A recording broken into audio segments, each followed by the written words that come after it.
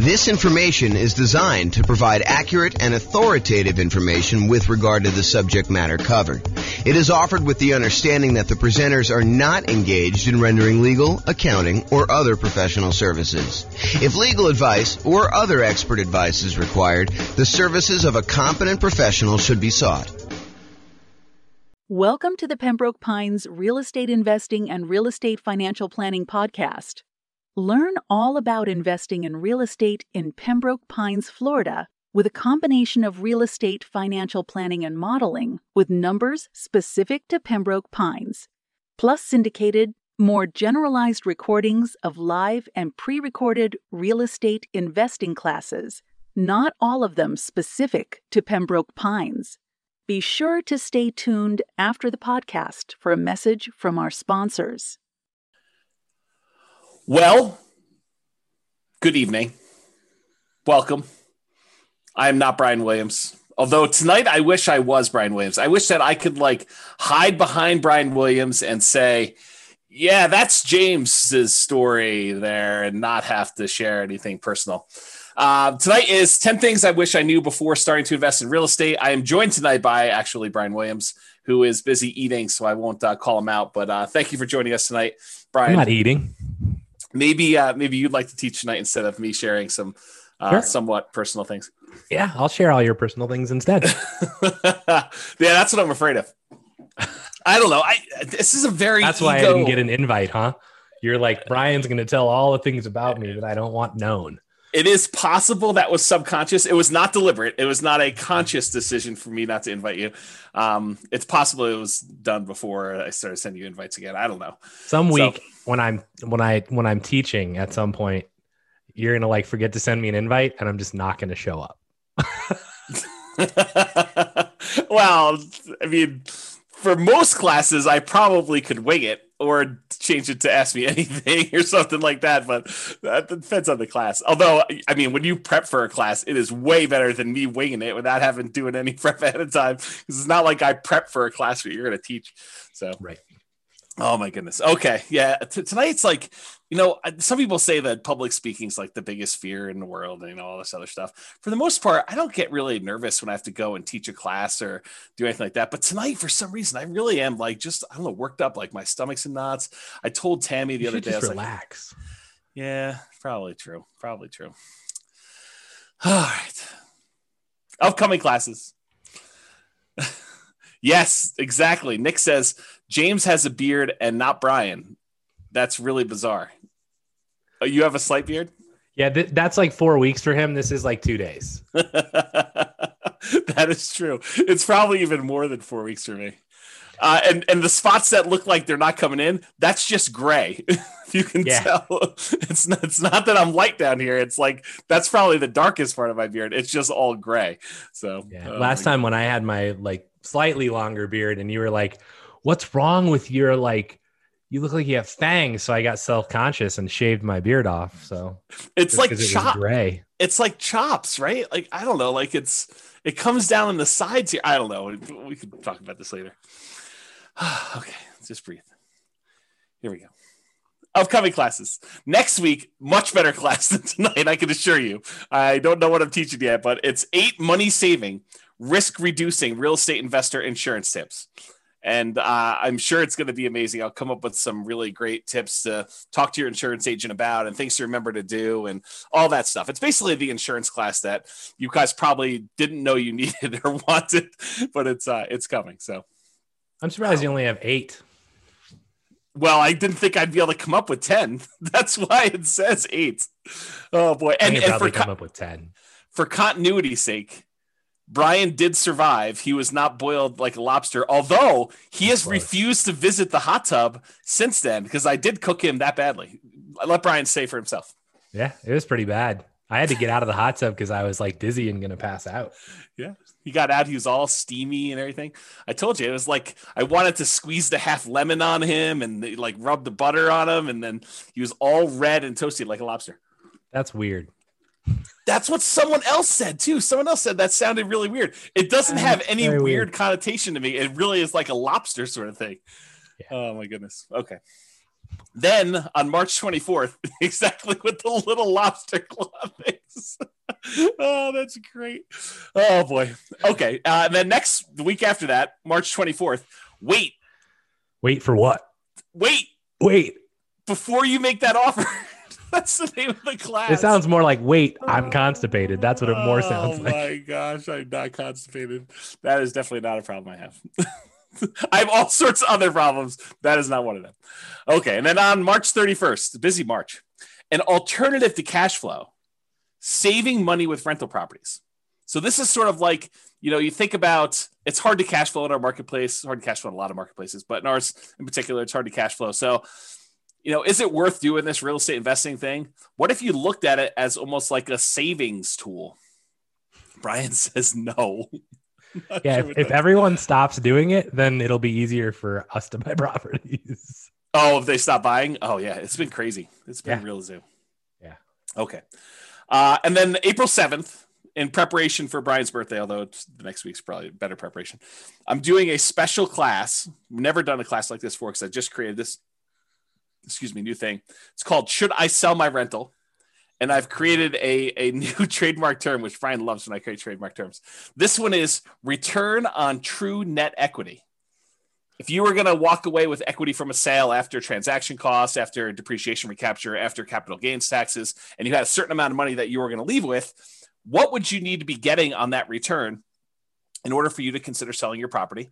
And what's the return you're getting from your real estate on that net amount after you calculate all your expenses? So it's a really interesting new concept. You're going to love it. It's going to be pretty amazing. And it kind of looks like it says redneck. If you kind of just redneck. I mean, it's the redneck, something. It does not look like that. Yeah. Oh my goodness. Thanks for that prep for my birthday. Yeah. Well, I mean, the next one is stress testing your real estate investing portfolio, part 1. And part 1, I'll give you a hint.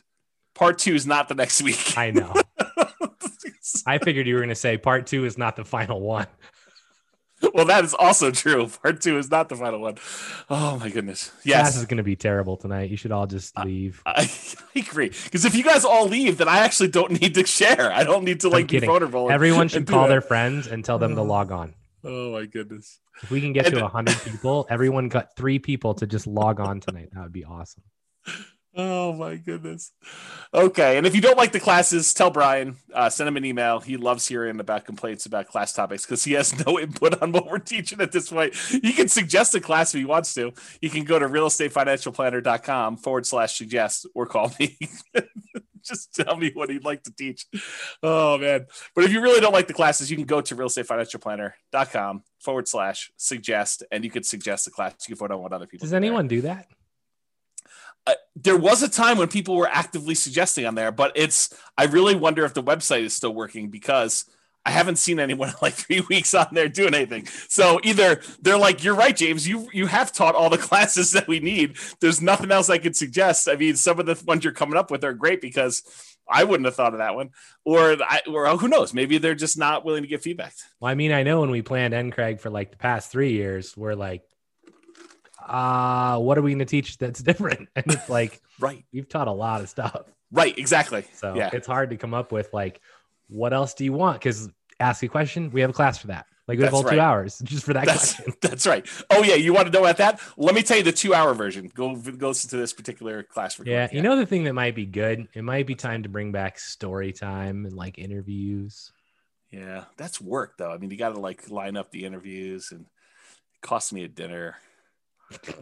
And no one can go out to eat right now, so it doesn't really cost me a dinner, but it costs me a dinner anyway. I don't know, it's just crazy. Yeah. Yeah. I got high anxiety for tonight. Okay. Introductions via chat. Please make sure that you send to all panelists and attendees so that Brian and the rest of the audience can see your questions that you're asking. And then who are you and where are you from? If you could answer that in the chat window, that'd be awesome. And then what did you wish you knew before you started investing in real estate? And if we get enough replies from you, then I don't need to share mine. So please be sure to share your things there. And that'd be great. Then if you have questions throughout the webinar, please do use the chat window. We will try to do that. And I will start looking through the responses here. What was the link for the suggest link? realestatefinancialplanner.com/suggest. So there you go. Oh, you're going to put it in there? Did you have to put HTTPS or whatever it was? No, they can paste it. Okay.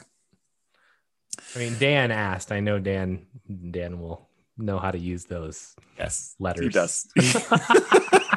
I'm not worried. He can probably tell us something about this. Right. He's going to tell us if the site is up or not, and then he's going to start suggesting stuff. Oh, man. Okay, good. Well, hopefully he's got some good suggestions. That'd be great. Okay. There's a podcast. This recording will likely not make it to the podcast. Well, it depends on how personal I get, really. If I keep it relatively sanitized, then it may not make it up there. If I really go and start, I don't know, crying on the episode, if I cry, it will not go up. I will tell you that right now. So there you go. Yeah. That picture actually looks remarkably like what I look like right now. Yours does not. Yes, that is true. Oh, that was great. I have a Rogue shirt on. It's just not gold. And I have about that length of beard and about that length of hair. Yeah. I think I'm wearing a Rogue shirt. It's just hidden. So. Yes, I know. It's unfortunate. Yeah. Okay. So realestatefinancialplanner.com/podcast if you want to listen to the podcast episodes. And I'm glad to see that some people are dropping off from the recording. So thank you very much for doing that. Although you've dropped off so you can't hear it. It's also available on iTunes, Spotify, Stitcher, and TuneIn. All right. It's like you get closer. My nerves increase. Like I can feel my blood pressure increasing, and I don't know, it just feels very anxious. Well, just relax. So Hunter says, I wish I knew the importance of networking, connecting with people. That's a good one. I did not have that on there. I think I didn't have that on there because I definitely was networking, connecting with people. So that's actually one of the things I say at the end is there's probably a whole separate class on things that I did know that I happened to be right about. Because I could have happened to have been wrong about a lot of this stuff too. This is a good one. I wish I knew about all of this in high school. That is a good one. Yeah. I wish I knew you guys 15 years ago. I wish I knew James and Brian before I started investing. They might not be saying that after tonight. Yeah. We wish we knew more about alternative forms of funding much earlier. We always thought you need 20% down, kept us from investing. I wish I knew everything already. Yeah. I don't know everything already. Not even close. Oh, that's awesome. I wish I had seen Boston on tour live. Is that Mitch? Oh, yeah. Oh, that's great. I think so. I have a hard time seeing who it is. Oh, here we go. Oh, man. Okay. This is all public information, bro. You're good. Yeah, I'm sure. So, okay. So to give you some background as to where I'm coming from, I probably need to give you a little bit of history. And as Brian did point out, this is all public information. It's not like I've never told anyone before. In fact, I think every blueprint has a lot of this stuff in it already, if you've kind of read it. But so I opted to build 2 multi-million-dollar portfolios twice. One time because I failed. And I lost everything, and I had to go and rebuild it again. So this is sort of like, for me, going back through and doing this class was really hard for me, actually. It's like very emotional. I think from an ego standpoint, yeah, Brian's trying to give me a hug. And seriously, if I cry, this is definitely not getting published, and I'm close. So, yeah, it was really, really hard for me, like much harder than I thought. I definitely had some sleep-in days, just feeling a little bit down and, waking up at 11 instead of 10. And, just a rough couple of days, 3 or 4 days trying to do some of this stuff. So yeah, so this is where I'm coming from. I'm coming from, I thought, I really did at the very beginning of this thing, like when I started doing the real estate investing, I don't even remember how long ago it was now. I really thought I was smart. I thought that I had studied. I thought I knew everything. I thought that I had, gotten advice from smart people. I thought I had done a decent amount of reading. There was nowhere near the amount of information that there is today and publicly available information that there is today. But it wasn't like I didn't look up stuff at all. I mean, I definitely did a ton of reading. I probably read somewhere between 50 and 100 books a year at this point. And back then it was close to 50. I mean, I definitely was reading about a book a week. And so it wasn't like I was not trying to seek out knowledge and get the information I needed. So I really thought I was smart doing the first one. And looking back now, I was really naive. Like I thought, this is the danger I think we hear sometimes that people come into class where they come to an investor class and they attend deal analysis one time and they don't show up for deal analysis a second time or a different type of deal analysis because they're like, I already went to that class. And I'm like, my mind is like blown every time I hear that now because it's like I didn't realize all I didn't know. I don't know. That's basically it. I did not realize all I didn't know. Like what I thought when I look back now, I was really naive. I thought I had learned a ton. I know now that I have a lot to learn, and I still feel like I have a lot to learn. Like the more I learn, the more I realize, whoa, I don't know a lot about a lot of this stuff, and there's some stuff that I don't think I'll ever really know because some of it's like trying to predict the future and what's the biggest force or what's the biggest factor and what's going to happen here, what's going to happen here, and I think we've proven over and over again that sometimes making these predictions is definitely way wrong.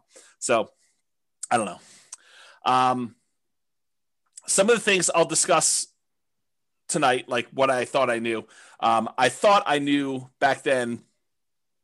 I don't even know what I'm trying to say there. Some of the things I'll discuss, I thought I knew back then, but I really don't know them. And maybe I don't even know them now. So I failed and I lost everything. Just for those that are not clear on that. I've since rebuilt. So in case you're wondering, this is intended to be some of the lessons I learned that I think might be helpful, although it's possible they're still wrong, or you could do the right. This is a great example from when Brian teaches his class on grit and tenacity and EV especially. But Brian talks about this a lot where you can make the right decision. You can do the right thing from an odds standpoint and still be wrong and still mess up and still fail and still have to like come back because even though you do the right thing, it doesn't always work out for you. And I think that was something I didn't realize at the time to the extent that I realize it now. And I think that'll come out tonight too. I will also tell you, I think I'm doing it smart this time. It's like I thought I was smart last time. I really do think I'm trying and being smart this time, but only time will really tell if I am smart this time because I don't know right now. You want to comment on any of that? I'm sure that people are interested in like when this was, if you care to talk about that at all. I also think that the EV point is one that people really like don't understand. And it's like, if I make one bet and I lose and it's a big bet, they quit.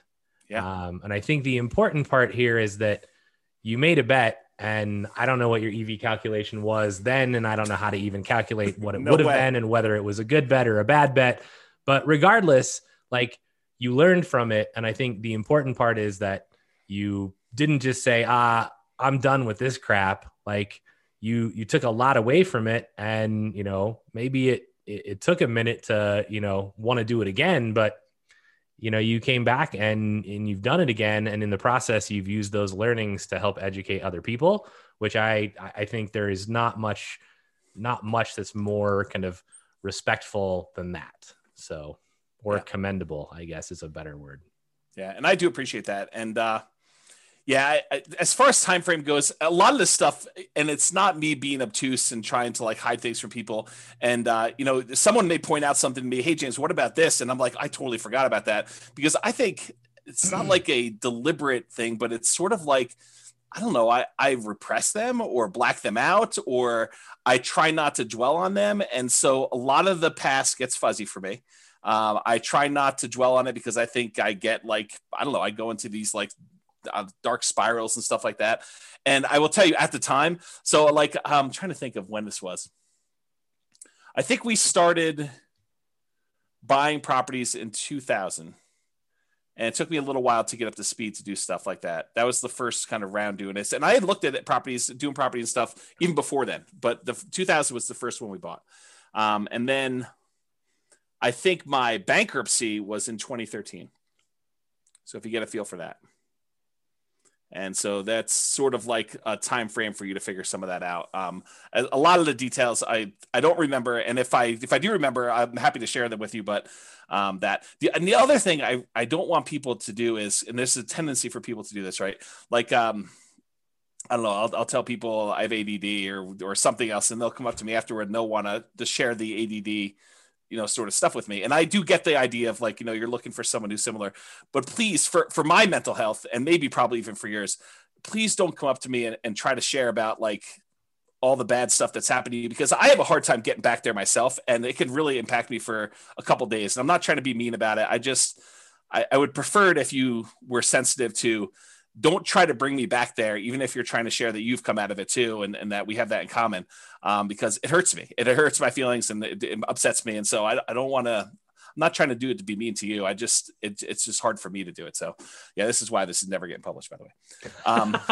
Yeah, because I definitely get sensitive about this. And I like when things went really bad and like things got really rough for me, like it's, when you make the EV bet, you think, okay, if I fail, I can recover. When you're in a period where you feel strong and you feel secure and you feel like you're confident about doing something, and something bad happens to you, you think, okay, I'll just go ahead and fix that and I'll recover and I'll be back the very next day and I'll go back stronger and I'll just, make another bet.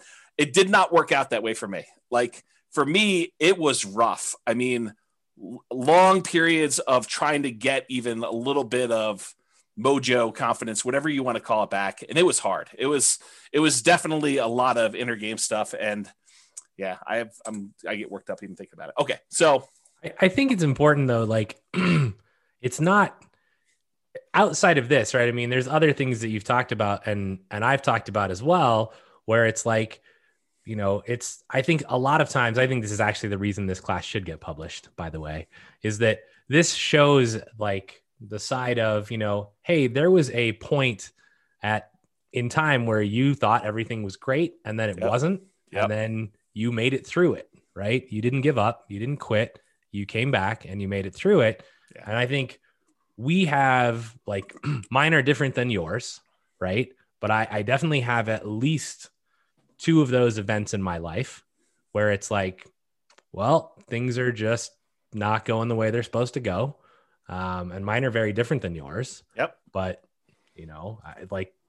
all of us have those. And I think it's important to actually, it's hard, but I think it's important to actually discuss them and know that, if nothing else happened, your comfort zone expanded. In much the same way that, who was it? Was it Ford basically said, if you lost everything today, what would you do? Right. And it's like, well, I wouldn't be poor. Like I would just do it all again and do it better. Right. Yeah.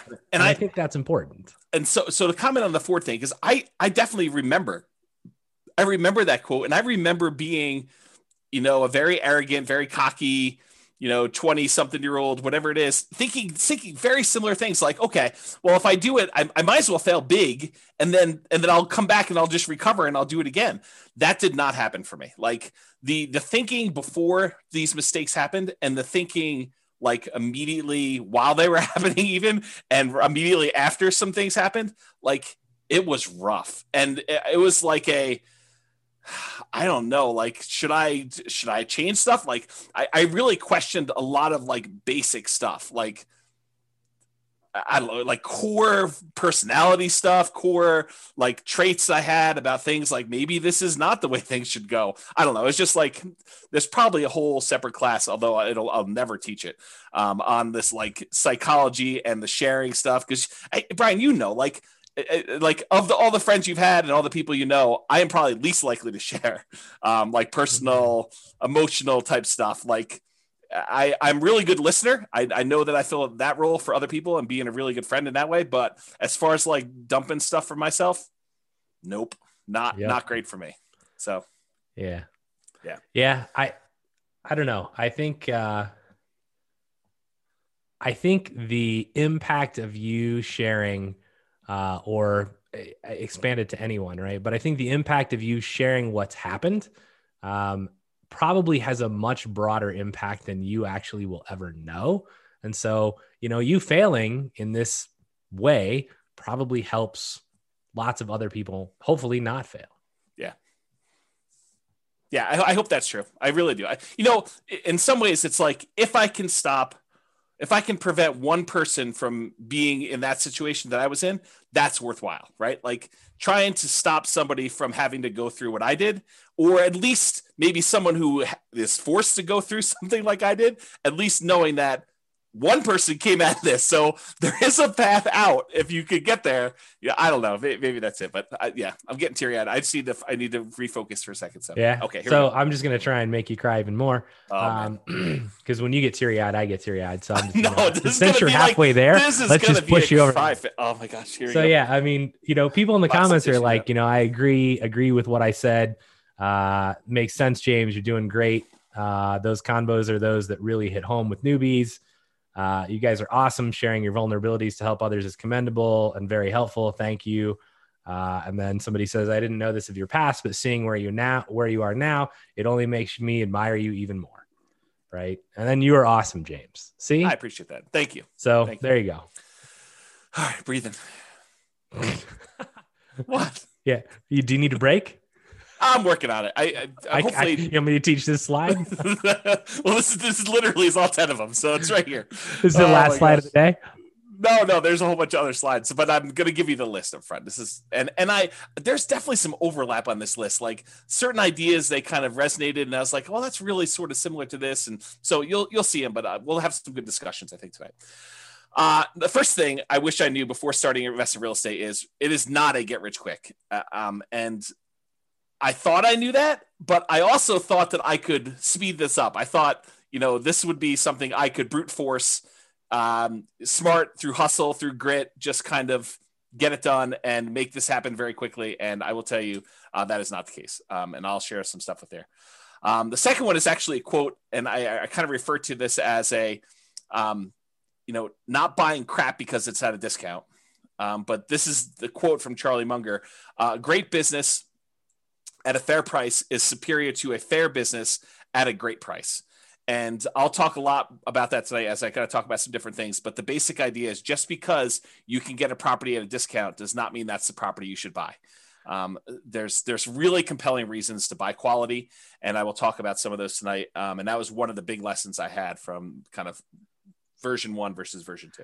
Yeah. What's interesting, I know this quote, right? I've heard it from you a lot. I've seen it from his book that I've not read. But, I remember when I was starting out and we were driving around and this just occurred to me. Like I've never thought about this way before, where I was like, I want to buy stuff that's just ready to go. Like I'm not wanting to do any work. And you were like, that's just not normal. Like it's not what anyone else is doing. And I was like, I don't really care because I don't know how to swing a hammer. Yeah. Right. Like I can maybe clean the house and have it recarpeted or repainted, but that's the max. Yeah. Right. And I think about this quote now and I'm like, in some form, I'm buying a great house at what was a fair price. Yes. Instead of buying even a good house at a great price. Right. And it turned out remarkably well. And I actually think that in a sense, many of, all of the people that are buying the, new construction builds are essentially doing this. Yes. Which I think only bodes well for them in the long run. Yeah. And so I'll make a comment on this because I don't think I have a slide in this, although I probably should have included it. And if I ever do this class again, which I probably will never do. We should add the 44 of you that are here. Congrats. Yeah. You're the only 44 that are ever going to see this. Exactly. So here's the interesting thing. So Warren Buffett, who is Charlie Munger's business partner, they both do like Berkshire Hathaway. So Warren Buffett originally learned from a guy named Benjamin Graham. Benjamin Graham was a college professor, real estate investor, kind of ran a mutual fund or hedge fund, whatever you want to call it. And this is, Warren Buffett went to college at, I think, Columbia and learned from Benjamin Graham how to be an investor. And Benjamin Graham wrote a great book. It's called The Security Analysis. And he talks about his strategy. He also wrote a book called The Intelligent Investor. And so Benjamin Graham's strategy was to buy deeply discounted properties that a lot of times they were on their last leg. He used to refer to it as cigar butt type deals, where you buy a property, you pick up a cigar butt and it's got a couple good puffs left in it that is going to bring you some revenue. And so that was sort of the strategy that Warren Buffett was using that Ben Graham taught him. And that was Warren Buffett's primary strategy of buying deeply discounted property, something that was distressful that they could have, a couple last puffs of life where they could make some money for him. And then he could eventually sell them off and do that. And so he'd look for discounted properties, buy them when their value kind of returned to normal, or he could get a little bit of money out of them. Then he would eventually sell them. Along comes this guy, Charlie Munger. Charlie Munger also grew up in Omaha. They were 8 years apart or something like that. And Charlie went to California, became an attorney, and started doing some investing there. And somehow they came back and re-met back in Omaha.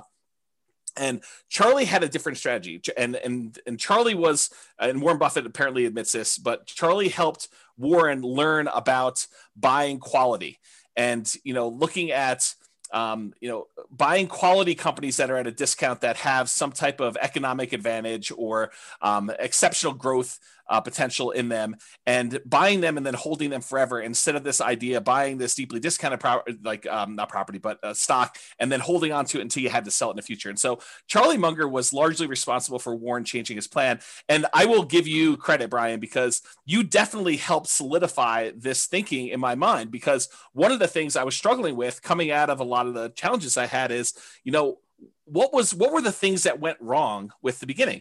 And sometimes it takes someone else doing a strategy and seeing, how that works, because a lot of times we can't visualize how things work and really what the problems are going to be until someone else does it. And you're like, oh, and especially when you have unprecedented insight into how things work, because I think being as close as I was to you, I got to see a lot of how this was working out for you. And I was like, yeah, this definitely reinforces some of these concepts that Charlie Munger was kind of teaching Warren Buffett. And so that's sort of how I look at it. Not that I am Warren Buffett and you're Charlie Munger. In fact, it's probably the opposite, but the parallel in my mind, at least, is there of you coming in and helping me realize that this quote, this idea was more true than I wanted to originally believe, and seeing it in a different way. So thank you for doing that. I appreciate it. Yeah. And this isn't this was not a toot my own horn thing. And I will say, I didn't know any better, right? My journey started with, I saw the crap my dad was buying and renting. And I'm like, well, I ain't dealing with that crap, right? Don't do any work for 20 years. You go in and the carpet's torn up and the sink's falling off the bathroom. There's barely a shower. I'm like, that's just stressful. Right. So I'm like, I'm not doing it that way. And the only other thing I knew was the place that I lived in.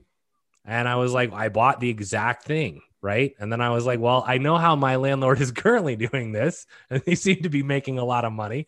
So buy one of those. And then it was like, well, why not just go buy these? Right. And I mean, a lot of it was, there's definitely timing and luck and market and a whole bunch of other things. Right. But for me, I think this is where, if you guys hear us teach something, I mean, we're probably right, but we could be wrong, right? I mean, and this is what it is. If you think that your plan is good and you vetted it and you're not just guessing, then go try it, right? Don't be afraid to step out of the norm. Cause I remember every house we'd pull up to and James would be like, we'd walk through a house and I'd be like, yeah, this is just not really ready to go. And he'd be like, this is what most people are buying. And I'm like, yeah, well, it's not what I'm buying. So pass. Right? That's true. And we'd go find something that looks pretty. And he'd be like, well, this is more expensive. And I'm like, I don't really care. I just don't. Right. The numbers still look like they meet my criteria. So let's try it out. And, a lot of that is, it's hard work. It's grit. It's luck. And luck is really, the hard work that you put in that creates opportunity for you. Right. I don't believe in blind luck, but I think, have confidence in yourself. Right. And then go perform, but be willing to learn from what doesn't go well. Yeah, I think those are all really good points. I will point out my father was doing a strategy, and similar to you, I was like, well, there's some problems with his strategy. I'll fix them. But I kept some parts of it, like the buying properties that were deeply discounted that needed work. I mean, I think that was part of the strategy that I was like, well, I think that's the equivalent of buying something at a discount and kind of having a margin of safety and having value. And so I thought about it from that perspective. And I thought I was going to fix some other things, but turns out that didn't work. And we'll talk about this tonight. Next, look at my list. Otherwise, we're never going to get through this. I figured this is the whole class. We'll just have a discussion right here. Well, there's a whole bunch of extra slides, but there's other slides. There's 60 slides. Oh man, serious? Yeah, exactly. Yes. Number 3 on my list was reserves. And I really thought I knew about reserves. I thought I was doing reserves right at the time. I am doing more than I was before. And I think that was a major factor in stuff. So we'll talk about that. As am I. As of what? You're what? I do more reserves than previously, especially after COVID and the stuff that we've talked about. I think that's prudent. Yeah, I agree with you. So there's probably a whole class on reserves, honestly. I think we taught it already. Maybe. There's some stuff I have yet to build about reserves that I still want to create, but I didn't understand the return quadrants nearly as good as I do now, and some of the nuance and subtlety in those things. And so that's a big one that I think is a factor. I didn't know about Nomad, and I was telling Tammy about this in the hot tub last night, and she told me, she's like, yeah, if we had known about Nomad, we totally would have nomaded, and I think it would have made a big difference in a lot of the stuff. And so if I could go back and do it again, that is definitely one thing I would change. I don't know if Brian would have done it differently, but I totally would have nomaded from the beginning. I mean, in a sense, I kind of nomaded once. Accidentally. I did move and rent the previous house out. It Yes. just happened to be a price point of a house in Vegas that was not adequate for being a normal rental. You can't buy multi-million-dollar properties and expect them. It wasn't that. Right. All right. So Nomad was one of them. Another one was Focus. I think for a long period of time, I was seeking. I was open and willing to trade up a strategy that was working for a possibly better strategy. And I was constantly spending time and resources trying to figure out a better strategy. And just, I think not knowing that there wasn't a better strategy, or devoting the energy to focus in on what I should have been focused on and getting better at that, rather looking for side things or other things like that. And so we'll talk a little bit about that. And related, the grass isn't always greener. And I'll talk about, looking at other markets and saying, well, they're cash flowing, we're not cash flowing here. Maybe I should be investing there, and kind of like the downfall, some of that. The past is not equal to the future. And so definitely some things about, well, historically, this is how it's worked. So it's got to work that way in the future. And now I have a much better appreciation for that is definitely not how things always work. It's not like you can look back and say, oh, we've been going up 8% a year in Fort Collins for the last 8 years. I'm going to pencil that into my calculator and use 8% per year. That's false. And we'll talk a little bit about that. A much deeper, more nuanced understanding of income from properties, rents, other income sources on properties, and specifically expenses. And, this is sort of like the class that Brian teaches on capital expenses. Understanding like those numbers at a much better level, I think, was something I didn't quite have at the time. And that is a major lesson that I think I wish I had known back then. Kind of like the appreciation for what expenses do I have control over? Which ones do I not have control over? Which ones are going to be very large as a percentage because they don't change much, whether you're buying a $50,000 house or $250,000 house, and how those things impact stuff. I think that those things I didn't know. And then sort of the last one is I was incredibly competitive, incredibly driven to like do a bunch of stuff when I was younger. And I think looking back now, I should have been a little bit more balanced, a little bit more patient, because I do think it's timing. It's like how long you've been in the market is a major factor to your success. And so I didn't have to push as hard. In fact, if I was going to push as hard, I probably should have pushed in other areas, but I probably would also recharge a little bit more and do some other things a little bit differently. So we'll talk about that. Okay. Number one, it is not get rich quick. It is get rich slow, in my opinion. Unless you're converting a very large amount of money invested elsewhere into rentals, real estate investing is a get rich slow endeavor.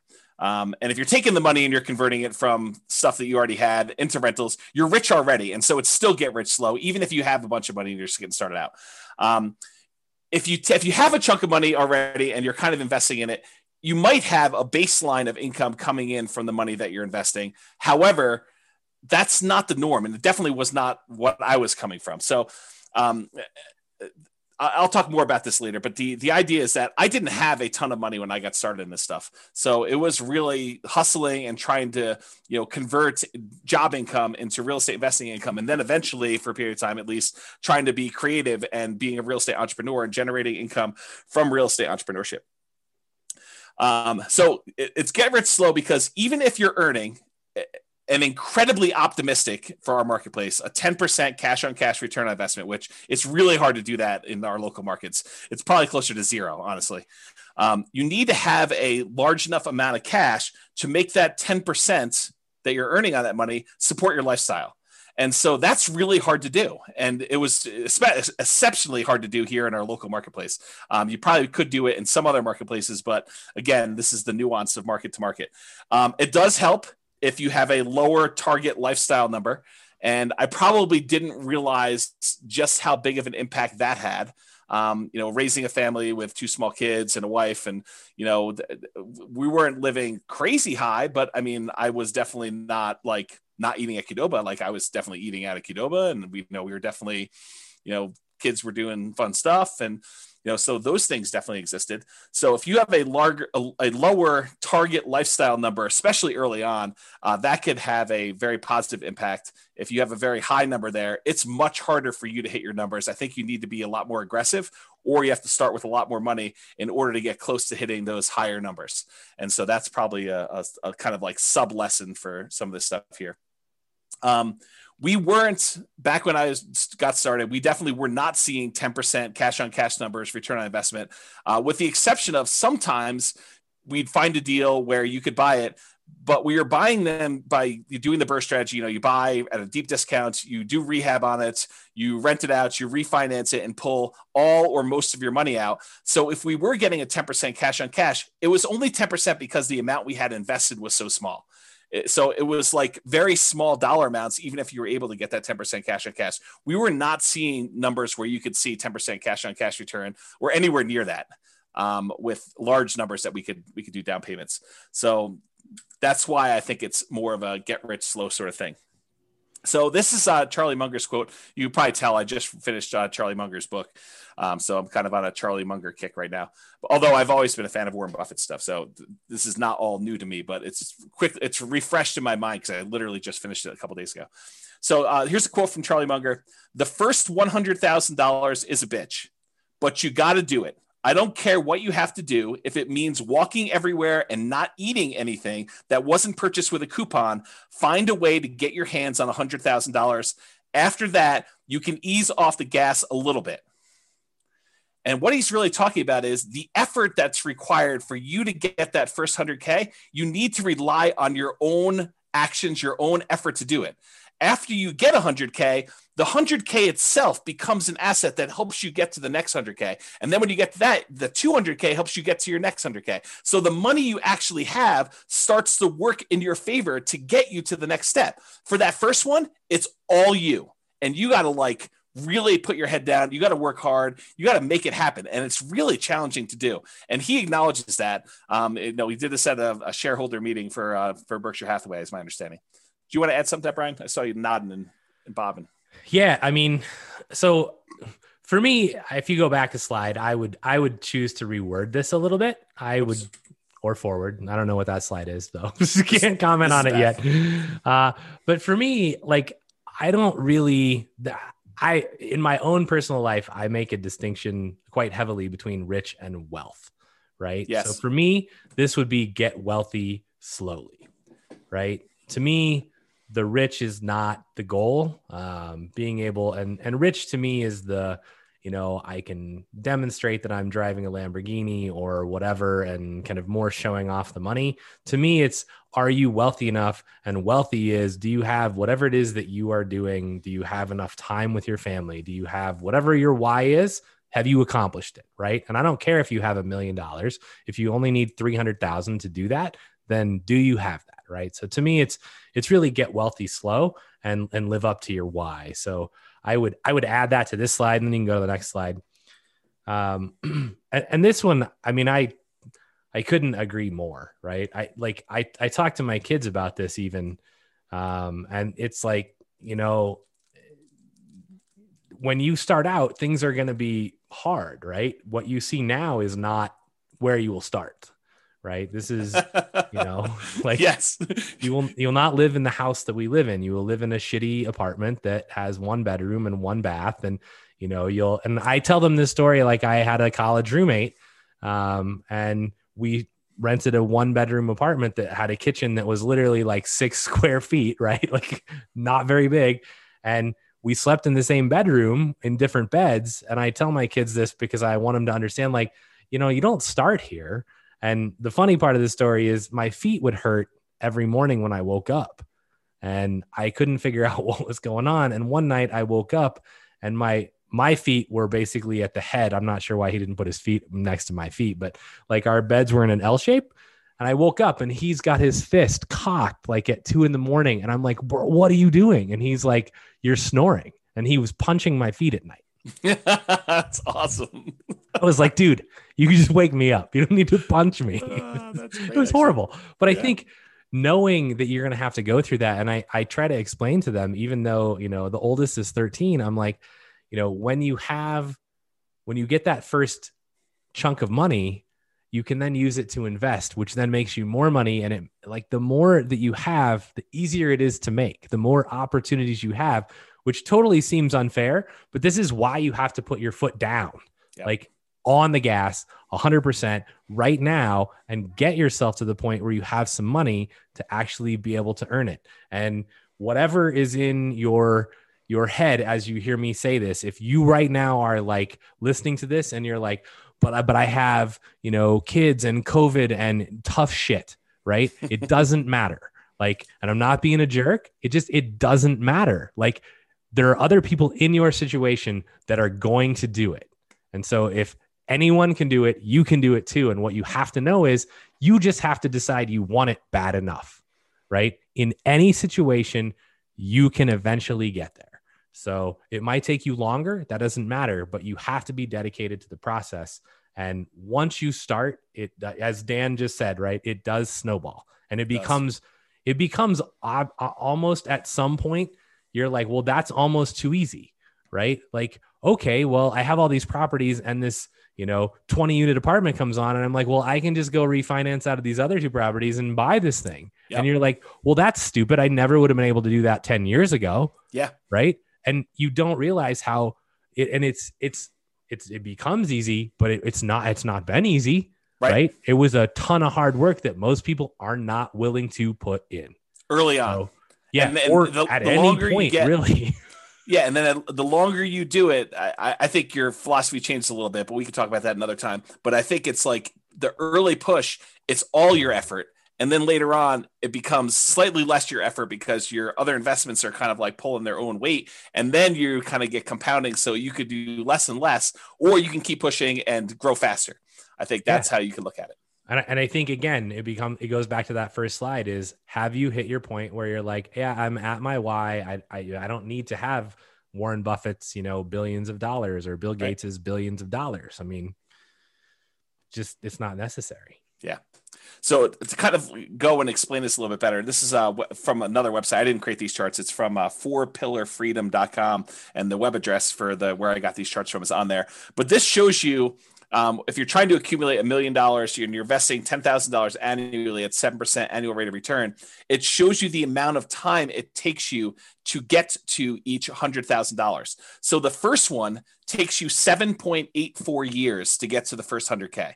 That's you like having to generate all of it yourself, like working hard, putting in the time, putting in the effort. Like that's the, not eating unless you have a coupon, and, walking everywhere and all that stuff. But then the next one only takes 5.1 years. So that's the next time it takes to get 100K more. Then the one after that is only 3.78 years. Then the one after that's only 3.01 years. Then it's 2.5 years, then 2.14, then 1.87, then 1.66, then 1.49, then 1.35 years to get that last 100K in order to get to $1 million. What's interesting, they broke it down on this website. 26% of the time, of the overall time it takes you to get to $1 million, is spent getting the first 100K. 74% is the next 900K. And that's the point, is that you really need to hustle, put your head down and get that first 100,000 and then take over and let the rest grow. This is the same website. It just breaks down and shows you 26% was the first 100K, took 17% of the time to get that second 100K, and then 57% to get the remaining 800,000. So a little bit more than half the time to get 80%. Once you start getting some money working for you and investing. And then this is the last one. It took you 7.84 years to get the first 100,000, but it takes you 6.37 years or less time to earn the last 400,000. So the same amount of time it took you to earn the first 100,000, it took you less to earn the 400,000 at the end. And so this is like Dan saying, it's snowballs. Yeah, it's snowballs. Like at this point, you know, my contributions that I'm making to my, like from my actual real estate brokerage, the income, the amount I'm contributing is a very small percentage to what the overall portfolio is doing. And so my like personal activity, my personal effort matters less and less because the magnitude of what is growing from the asset base becomes more and more. And I don't know if I completely understood it. I definitely didn't understand it at this depth when I was doing this the first time. I mean, I had this like vision of, okay, I'm going to make this big asset base and it's going to pay out $100, $200 a month in cash flow. And so I need 100 properties or 200 properties. I'll kind of talk to you how I got that math in order to get the amount of money I needed to live on.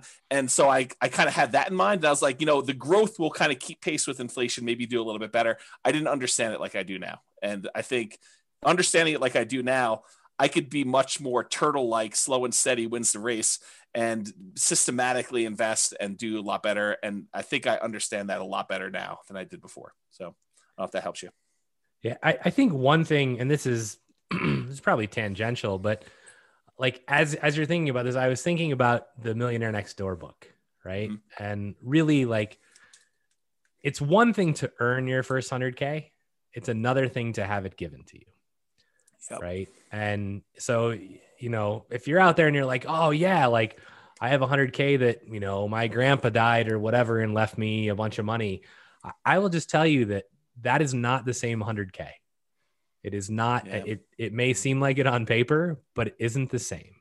And if you don't understand that, go read The Millionaire Next Door so that you can like understand how generationally the people that earn it, then the next generation, and then the people that lose it 2 generations later. It's very interesting, but it is, you know, Robert says, you know, the pride is in the struggle. And a lot of it is when you work that hard to build something, you have a lot of pride in it, but you also you understand it, right? You know how you got there. And so if you knew how to make 100K, you can now know how to make $1 million. If you got handed 100K, you may not know how to make $1 million. Yeah, that's a good point. I'll also point out, and I know it hurts me to think about this, but I think this is true without really like looking it directly in the eyes and really letting it into my soul. But I think the earning of 100K after a huge setback is also, I don't know, it does something to you that even the first 100K for me didn't do. It's a very different 100K. I don't know how else to describe it, but there's something there. So hopefully that'll help somebody who is on the verge or has to recover or something like that. I don't know. Yeah. Okay. I could understand that. Yeah. All right. So yes, otherwise we're going to be here for 3 hours. Let me move a little bit. Well, we're not posting it, right? So, I mean, there you go. We can have a 3-hour class. There you go. We can do whatever. This might be one of the most important classes we've ever taught. Yeah. Okay. Let me breathe and kind of get through some of it because there's some stuff here that I definitely feel sensitive about. So get rich slow, cash flow. So when I first got started, I was focused on cash flow. I mean, the reading I did, all the like people I talked to was like cash flow, cash flow, cash flow, cash flow, cash flow, cash flow. I mean, that was really what the talk of the town was. And I happened to live in a town where cash flow was really hard. It was hard with 20% down. I mean, we were able to get a little bit of cash flow, but it wasn't great. And when I was buying, I didn't have a bunch of 20% down payments. I didn't have a 25% down payment. I didn't have a lot of that. And so we were doing creative stuff and it was really hard to get your creative stuff to cash flow, you know, when you're putting a lot less than 20% or 25% down. So when I first started doing this in my mind, somehow I came up with this number and I probably should have thought this through a lot more than I did at the time, but I had in my mind $100 per month means I need 100 properties to make 10K per month. And that was sort of my mental map moving forward. And now that I think about that, it would be really hard to manage 100 properties. Even with a property manager, just kind of staying on top of that stuff and keeping track of everything and taxes and all that other stuff there. So it was problematic. It was a problematic plan to begin with. At the time, I thought it was smart. I thought it was like, hey, let's get there and do this. And honestly, it was even worse than what I'm about to say, because I had a partner and we each wanted 10K a month from the business. So we really needed to have 200 properties doing $100 a month, or 100 properties doing $200 a month, which was really tough to do. And this was in my mind, it was my first step number, right? Like, I didn't go into this thinking I was going to have a $100,000 a year type business. I was going and thinking it was going to be really successful, and it was going to be a lot more than $100,000 a year. So that was like my, let's get to here, and then we'll talk about how we're going to get to whatever it was, phase 2, where we really turned on the afterburners and did it. So it's kind of there. That's where I was at the time. Then I switched, and I planned to use it to generate income through POP. So originally I was trying to do this and replace income. I mean, I was like, okay, if I can get to 100 properties, then I could do this. I can get to the point where I replace my income, and then we really can focus on wealth building, and we have a passive income baseline that we can work from. And that was my original thought. And the amount of effort and the amount of time it was taking in order to acquire the properties at the pace that we needed to do, it was going to be a long time. So we kind of switched a little bit and started looking at generating some type of POP. And by POP, I'm going to define it as when you sell to a tenant buyer on a lease option, and that tenant buyer cashes you out, and you realize the $20,000 or $30,000 proceeds from the sale of that property. What I figured we would do is we would take that money and we would use some or all of that in order to live on. So we need to have enough of these POPs lined up coming in 2 or 3 or 4 years out, so that by the time you got to 2 or 3 or 4 years out, when you get to that point, then you'd have enough money coming in that you could support yourself, but you have to be growing these rental properties in the meantime doing that. And so that's sort of how we started looking at it. POPs could have also been fix and flips, quick turns. And we thought we would do those as they came up. And we did not do a lot of these, because we definitely realized early on that was not my strategy. Like I grew up fixing houses and swinging a hammer and stuff like that, and it was not for me. I definitely did not enjoy that part of the process. And it's possible it was the way I was raised, where it just felt like work from the beginning, right? It felt like a chore. Like, you come home from school and, you're supposed to frame this wall so that when dad comes home, you can look over and make sure you did it right. And then, we're doing drywall the next day, and you're sanding drywall 4 times, because we didn't do knockdown. We did, the shear coating for so it was like all that stuff. And I was like, oh no, I'm not doing this. So anyway, it could have been fix and flips, which we didn't do a lot of. Lease option exits, which was a strategy that I thought we were going to go and do a lot of stuff, and a lot of wholesaling. And so the wholesaling, though, is you're taking money, you're kind of like trading dollars today for what you could have had as a long-term investment for a property later on down the road. And you were giving up a lot of the upside. And so while we definitely did some wholesaling, it was not the preferred strategy. And so we did that eventually. And this is like me abridging this story to kind of make it fit into the class. I eventually opted to go to make the POPs actual real estate brokerage commissions. And so all I had to do is help someone buy a house, and I could get paid, $10K or whatever it was, to do that. And so that's sort of how that evolved, from doing the creative entrepreneurship, where I had to go talk to a whole bunch of sellers, get a seller to agree to sell a property at discounts, to then put a tenant buyer in there, or, wholesale the property to someone else in order to make that money, to just helping someone else buy a property that was already done to that point. And so for me, it made a lot more sense to do the POPs as real estate commissions. In retrospect, and this is hard for me to even say, it may have been arguably better if I had just gotten a job and, done some type of nomad thing and just, lived on whatever it was, got to that 100K to 200K, 300K, and just built it that way. And, it's at the time, it didn't feel like that was the better option, but it might've been. So I don't know, just something to think about. Would have changed your course of history. It totally would have. And that's the hard thing for me doing this, like looking back, kind of stuff is I don't usually go back and have regrets about, oh, I should have done this differently. I should have done this differently. But if I'm forced to, maybe that wasn't the right choice. Maybe it would have been better to do this other thing. And it's hard to say, right? I mean, I could have gotten distracted by something else and I'm not where I am. And it's really hard to know, but I don't know. It seems like there was a lot of shots on goal that didn't end up being goals. And maybe that's okay. Maybe that's the way it's supposed to be. Maybe it was a persistence, grit sort of thing. And that was the lesson I take from it. But it's really hard to say in retrospect. So the story that this brings to mind is when I worked at Microsoft, and the VP who had been my VP for most of my career, she's still there. She's amazing. Lisa Brummel, you can look her up. And there was a point in time where she basically two different points in time, right? The first one was, hey, we want you to go do this other new thing. And it was like, that wasn't in my path, right? It wasn't what I was trying to do. And she basically said, you can either stay where you're at and be, a good or even great, manager and business owner, or you can go do this completely new thing. And if it's successful, it'll be rock star level. Right. And it's you have to make this decision between yeah, but the rock star thing might fall flat on its face, right? This might be a 3-year waste of time. And then where am I? I'm out of line for my other thing. Right. I think that was the first one. And then more related was the one when I decided to leave Microsoft and I went and talked to her. And she looked at me and she was like, and I, for those of you that don't know, I left to play poker professionally. And so a lot of people are like, what is wrong with you, bro? You are messed up in the head. You're going to leave your job at Microsoft where you make lots of money and you're going to go play poker.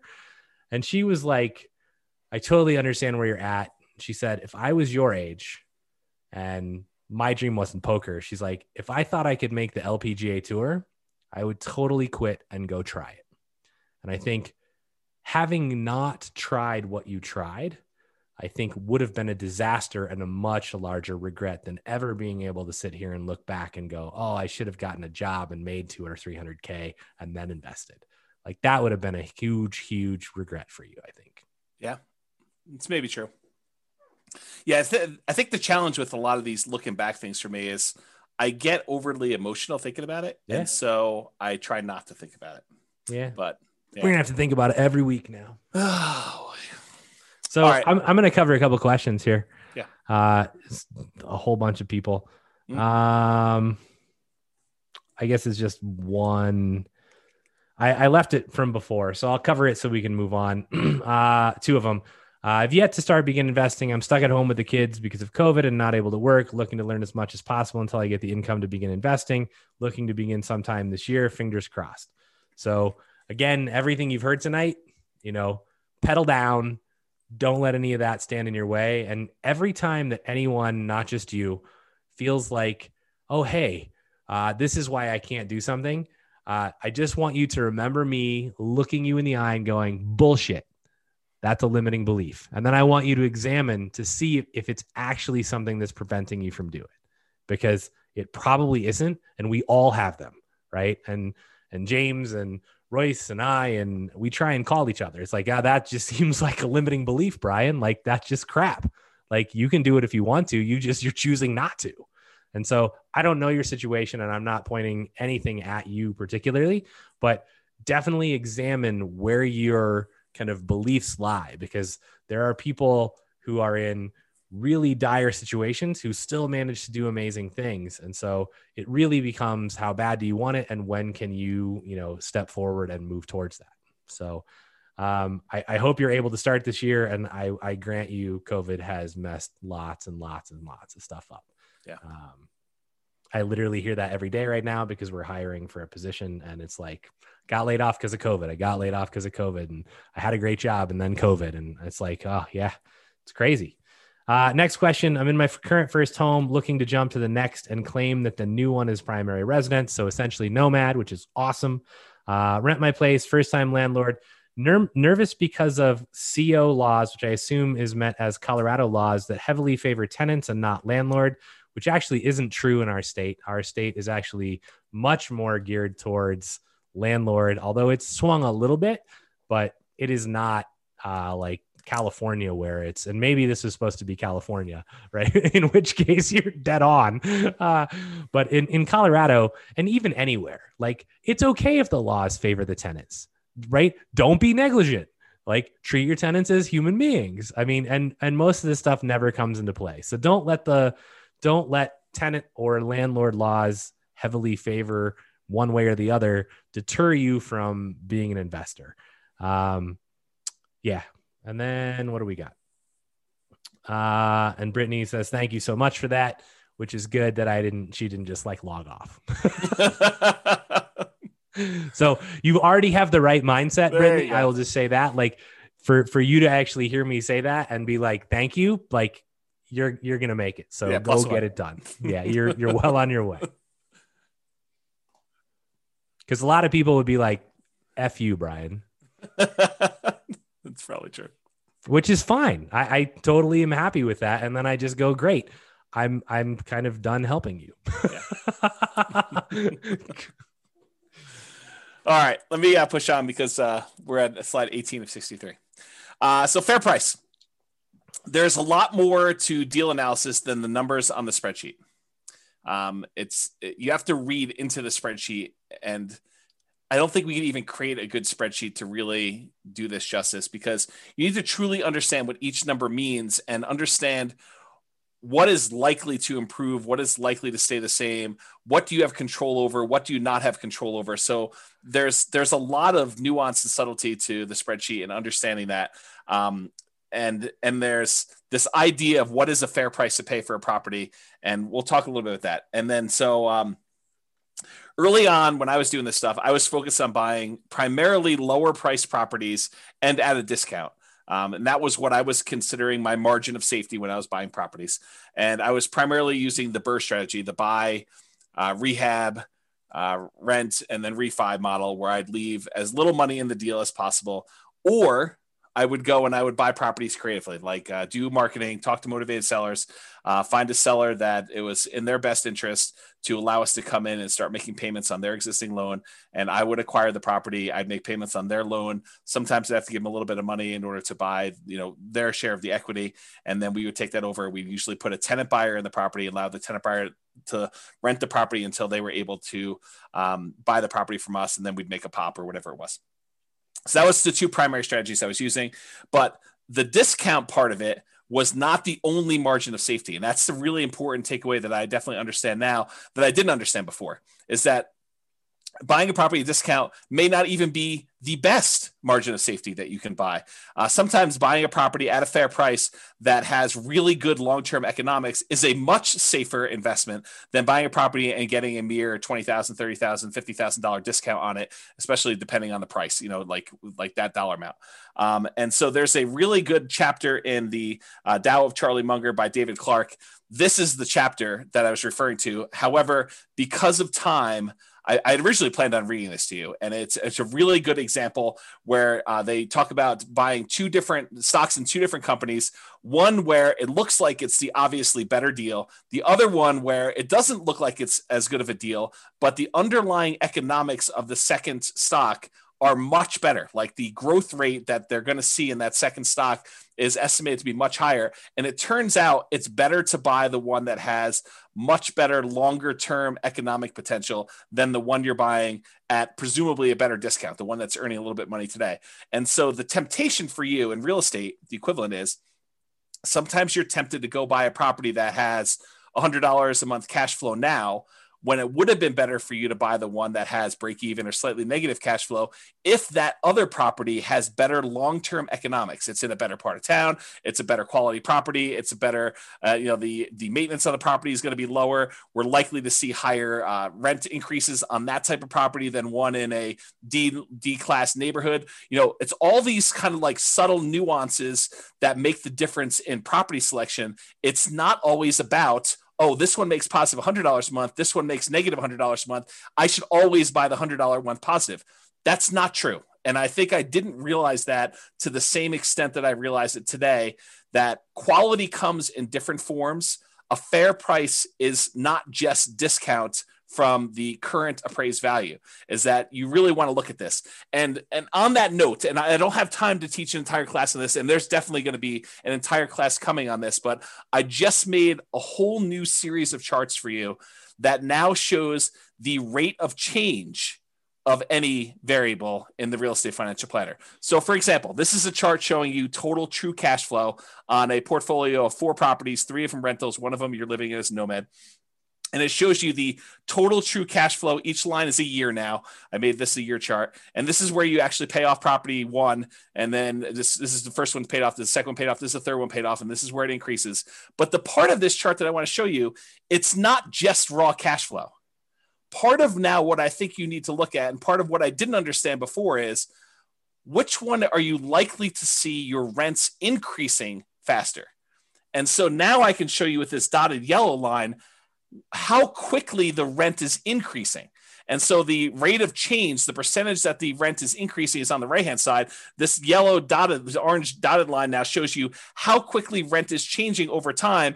And then you could see the normal economics for a lot of properties is the rent tends to slow down over time because you've already got to the certain point where it's a certain dollar amount, and for it to grow more, it's growing at a slower rate. But that's not always true. And so there's a lot to go through with this chart, but I just want to point out that we're not just looking at raw rent. We're also looking at how quickly rents will grow, how quickly property values will grow, what the quality of a property is, and the things that are related to quality, like lower maintenance and lower vacancy and lower turnover and all those other things. They all have an impact on things, and they're more important than you might imagine at first. And so that's sort of the lesson that I kind of want to take away from that. And all of those little nuggets, yeah, when you don't come back to the same class that we teach the second time and the third time, those are the nuggets that you miss. And those nuggets become really important. I think they do. Because, there's like the first glance of how the blocks sort of fit together.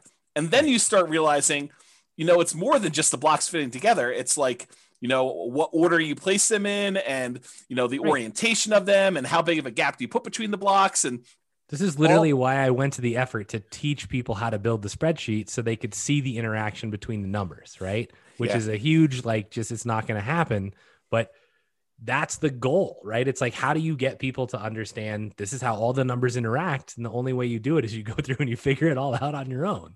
Yeah. Yeah. And Skylar says, I'm definitely going to read that. I'm assuming she means that article from the Charlie Munger book, but that's just one page of the book. And honestly, there's lots of other examples. If you search the web, you could probably find versions of that, but it's a pretty good example of why it's not obvious that you always pick the one that seems better at first blush, that you have to look deeper than just cursory surface level type numbers. Yeah. Tao of Charlie Munger. That's the name of the book. Okay. Reserves.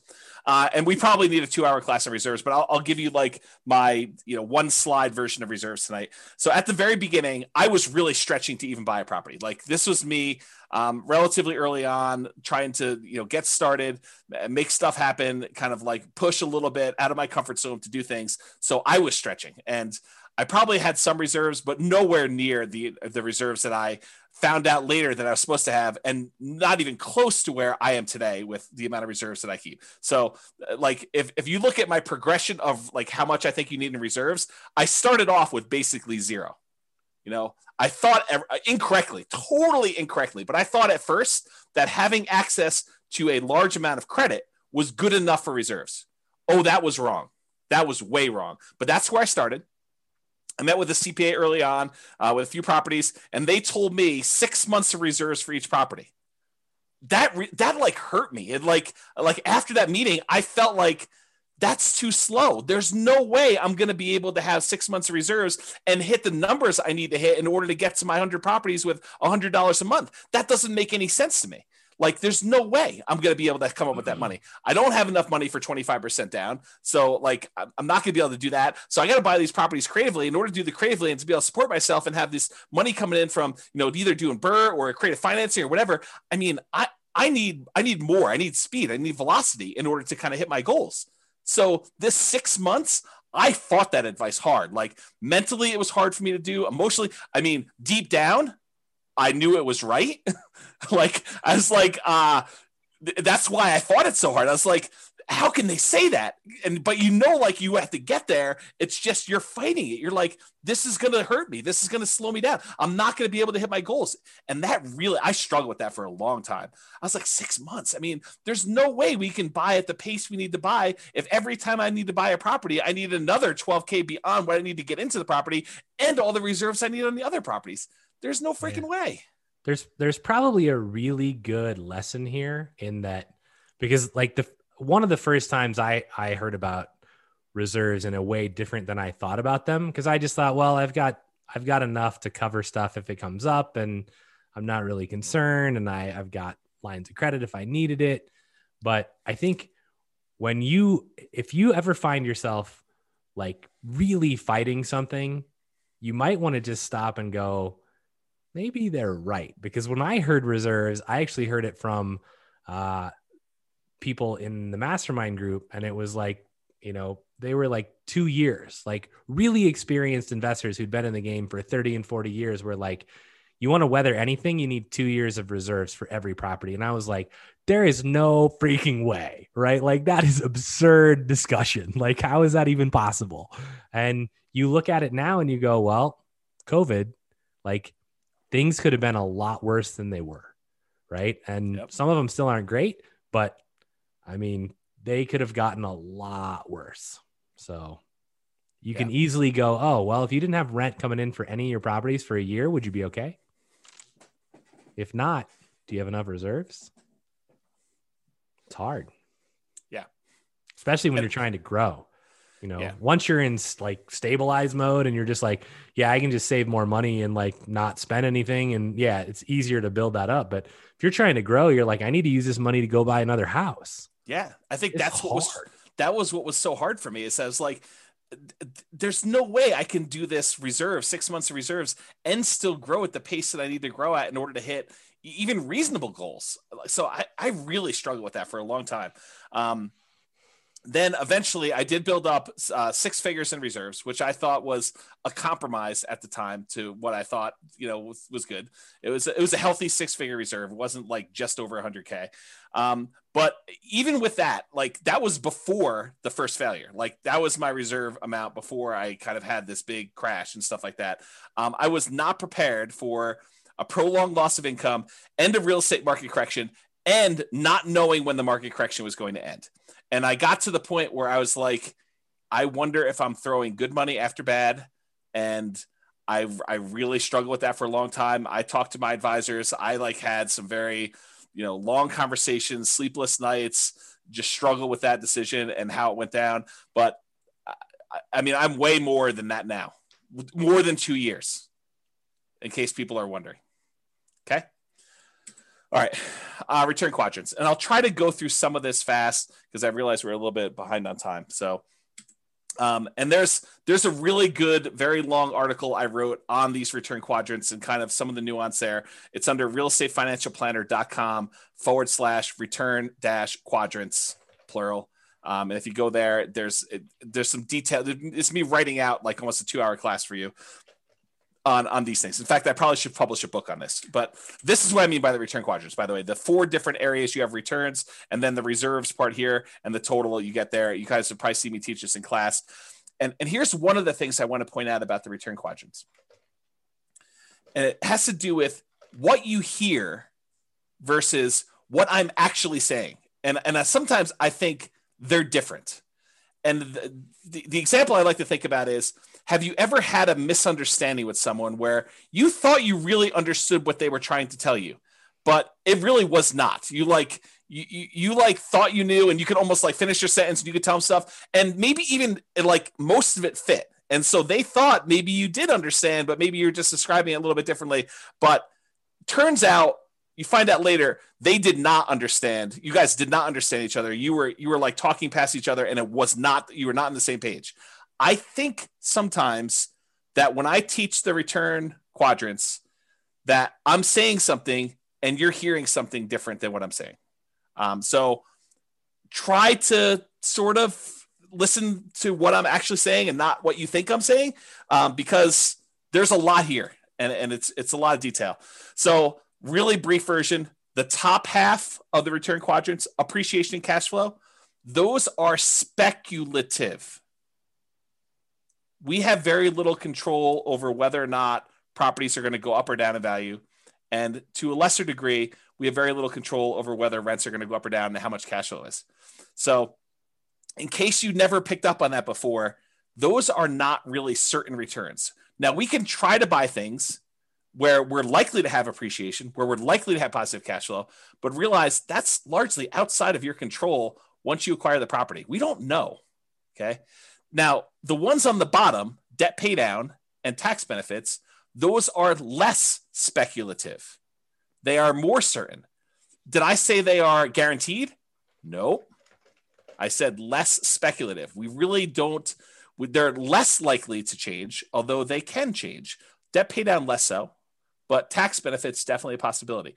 So realize, and go dig into this. I don't have time to teach like the whole class on return quadrants tonight, but there's some nuance there for you to understand about how that all works and what's really going on, and really dig in and find out like what makes up the return there and how does that really play out and what really impacts whether I'm going to see that going up or down, and what can I do about making sure that happens or doesn't happen, and what risks are there for me and how that all kind of plays out. Cash now is on the right-hand side. That tends to be your cash flow and your tax benefits. That's the money you can usually spend right away within the first year, within each year, I should say. Cash later is the stuff on the left-hand side. That tends to be appreciation and debt pay down. That's the equity you're building up in your property that you can only usually access when you do a refinance and get the money out, cash out refinance, or you sell the property. Okay, and then realize one of the things that I think most people didn't realize, and I definitely didn't understand like I do today, is this concept of return on investment versus return on equity and how those change over time. Specifically, how your return on equity actually decreases. It goes down over time. So that's something I didn't realize how that worked exactly. And now I understand it much, much better. And I think it's an important lesson, something I wish I had known a long time ago. Also, the subtle point of once you pay off a property and exhaust your depreciation benefit, the tax benefits of depreciation, eventually all you're left with is unleveraged depreciation, whatever the raw appreciation is for your city that doesn't get magnified by having a loan on a property, and your capitalization rate, your cap rate in a property. So eventually your property returns, basically they're asymptotic and eventually become unleveraged depreciation and cap rate. So I think those were two things that were there. Okay. Any questions or anything before we get into new stuff? Nope. I handled a couple that we don't need to have just for time reasons. Okay, cool. So Nomad, this is one of the things I wish I had known about early on.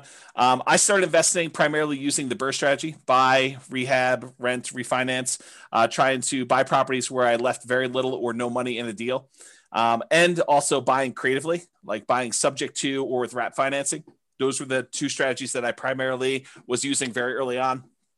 And one of the big issues with both the BRRRR strategy and buying creatively is this: poor property selection. You don't get to choose from all the properties available in the MLS when you have to buy it at a deep enough discount where you can buy it, rehab it, rent it out, and refinance it and pull your money out. There's a very limited number of properties where you could do that. And so you end up selecting oftentimes sub-ideal type properties that you wouldn't otherwise pick to be in your portfolio. But the only reason you're picking them to be in your portfolio is because you can buy them at a discount and add them to your portfolio for little or no money. And those do have a cost associated to adding them to your portfolio, because if you wouldn't have added to your portfolio, maybe there's a reason why you wouldn't have added to your portfolio. And even though you're getting it for free, sometimes free isn't good enough to add it to your portfolio. Okay. So poor property selection. And that also applies to the creative financing ones. If you're trying to go buy a property creatively from a motivated seller, you're doing marketing and you're asking for a seller to call you because they've got some type of real estate challenge that you think you can possibly solve. I think that is a major factor, because not everybody is going to be motivated and allow you to buy their property that way. And so it's also poor property selection. It's really hard to find ideal properties to do that. And that's one of the things I did differently the second time around is I didn't just buy anything for my portfolio. I was very selective in what I was going to add to it. And those properties, the BRRRR ones and the creative ones, they do not tend to align with the quality properties that we talked about when we said fair price. We talked about buying a great company at a fair price versus buying a fair company at a great price. That's what I'm talking about here. It's another way of me saying this. Another issue that I had with the BRRRR and creative buying properties creatively subject to and wrap financing was living expenses. I had to figure out a way, if I wasn't going to work a job, if I was going to be a real estate entrepreneur and try to generate money from this, was generating living expenses. So I had to do it either with cash flow or these pops by having a tenant buyer live in the property. And then, 2 or 3 or 4 years later, they come out and I get 20, 30, 40K, whatever it was at the time to do that. So that was another challenge of doing it. The second time after I failed and I had to rebuild, I primarily focused on 25% down and then a little bit of Nomad. And so for those of you that are kind of aware of what I'm doing, that's what I primarily did for version 2. Okay. Hey, James. Yes. Knowing that return on equity goes down over time, what do you do about it? Do you try to exchange out properties as time goes on to optimize or something else? I didn't know you taught a whole class on this. Yeah, it's a little bit beyond the scope of this. There are things you can do. You can actually refinance and change your return on equity calculation to do that. But I do think that adds additional risk, and so it depends on where you are in your kind of like investing career and what you're trying to accomplish as to what the correct answer for that is. I will tell you that your portfolio tends to become slightly less risky over time as your equity position increases. And I think that lower return is a reflection of your reduction in risk because of the less debt that you have, your kind of like debt to equity ratio, or I'm sorry, your debt to net worth ratio. And so there's a whole class on some of that as to what that means and why. And I probably should have time to think it through and really give you a much better answer, but that's like off the top of my head while I'm distracted with some other stuff. So why 25% and not 20%? So the short answer is you get a much better interest rate for a 25% down than a 20%. And it's not that much extra down if you've got some resources going there, and it significantly improves your cash flow to do it. So we've done classes before, I think, where we compared 20 to 25% down. The which ones they were escapes me right now, but this is not a new discussion. This kind of 20 versus 25%, we've talked about a lot in various other classes and showed you the numerical differences of why you want to do that. One of them is definitely the financing class, where I show you the difference in interest rate between a 20% down payment for an investor and a 25% down. It is way, way better. Like your cash flow significantly increases because number one, you're borrowing less. And number two, your interest rate is crazy better than doing the 20% down. So that's the short answer for that one too. Okay. So one of the things I wanted to point out, we talked about this idea of the first 100K, the kind of one that, Charlie Munger says is kind of a bitch to get to. And I wanted to show you just very briefly why Nomad can be an amazing way for you to get to that first 100K. So this is you in your second year when you convert that first property you bought to a rental. And you can see that just by holding that property, even with negative cash flow in our marketplace, this is a property that you could have bought 3 months ago in Northern Colorado. It's probably one of the better properties, but it's not like a once in a lifetime type deal. It's like you could have bought 10 of these. So it has negative cash flow on it, has some positive tax benefits so that the overall cash flow is positive. Appreciation on it was 11,000 or so, and debt pay down was almost $8,000. And so on that particular property, you made about 20 something $1,000 just by buying this. So that's in year one when you do it. When you do year two, the property made 23,000 in year two and 22,000 for the second property you bought. So between the two of those and the one from the year before, you're at like 68,000 towards your first 100K, which is crazy to think about. That's just you doing 2 Nomad rentals, 3 properties total, 1 you're living in and 2 rentals. And then if you end up getting to year 3, you have 25 from the first one in that year, 23 from the second one in that year, 23 from the third one in that year. And so you had a total of whatever this is, $70,000 plus what you had before. So you're at $141,000 by the end of year 4, 3 years with you as rentals. So you're way over that. Now you did have to contribute, down payments in order to get here. First one could have been 0.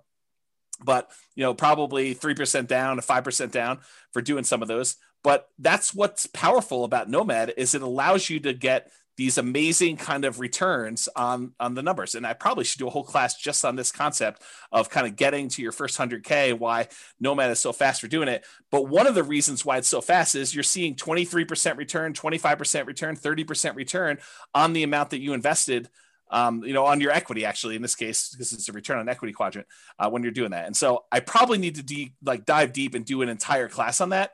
But this is the short version as to what I didn't know, whenever it was 20 years ago when I first started.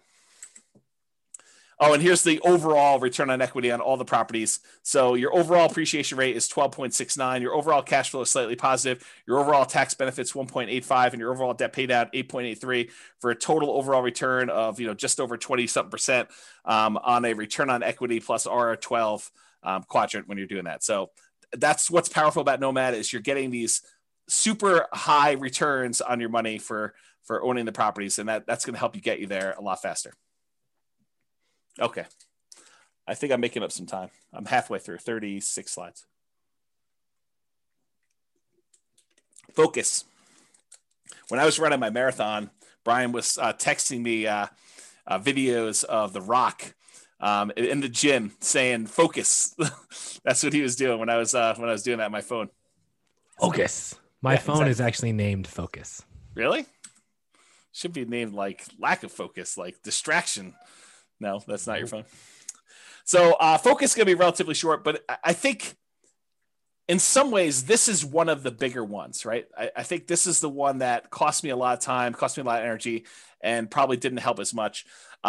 It's this idea of shiny object syndrome where, you hear about a new course on, I don't know, reverse wholesaling or option auction strategy or, flipping houses remotely or virtual wholesaling or whatever it is that's the new attractive thing of the day, or day trading or buying domain names or whatever it is. And you end up thinking that may be better than the strategy I'm doing. It would be a disservice for me to actually continue doing what I'm doing when this other thing could be 2 times better or even 10% better. It's just this kind of like, you think that you're missing out on something. And I think I had a lot of that missing out sort of psychology going on, especially when I was younger, and I was looking for the optimal vehicle in order to get me where I was going to go. And I don't know if anyone else has had that sort of, thing where you feel like I got to pursue everything because I don't know what I'm missing. And I could be finding something that's so much better than what, this person's selling me as kind of like their course or their strategy. And so I had a lot of that going on. So I was always looking for something better. Yeah. Like a fear of missing out. I think that's a good way of putting it too.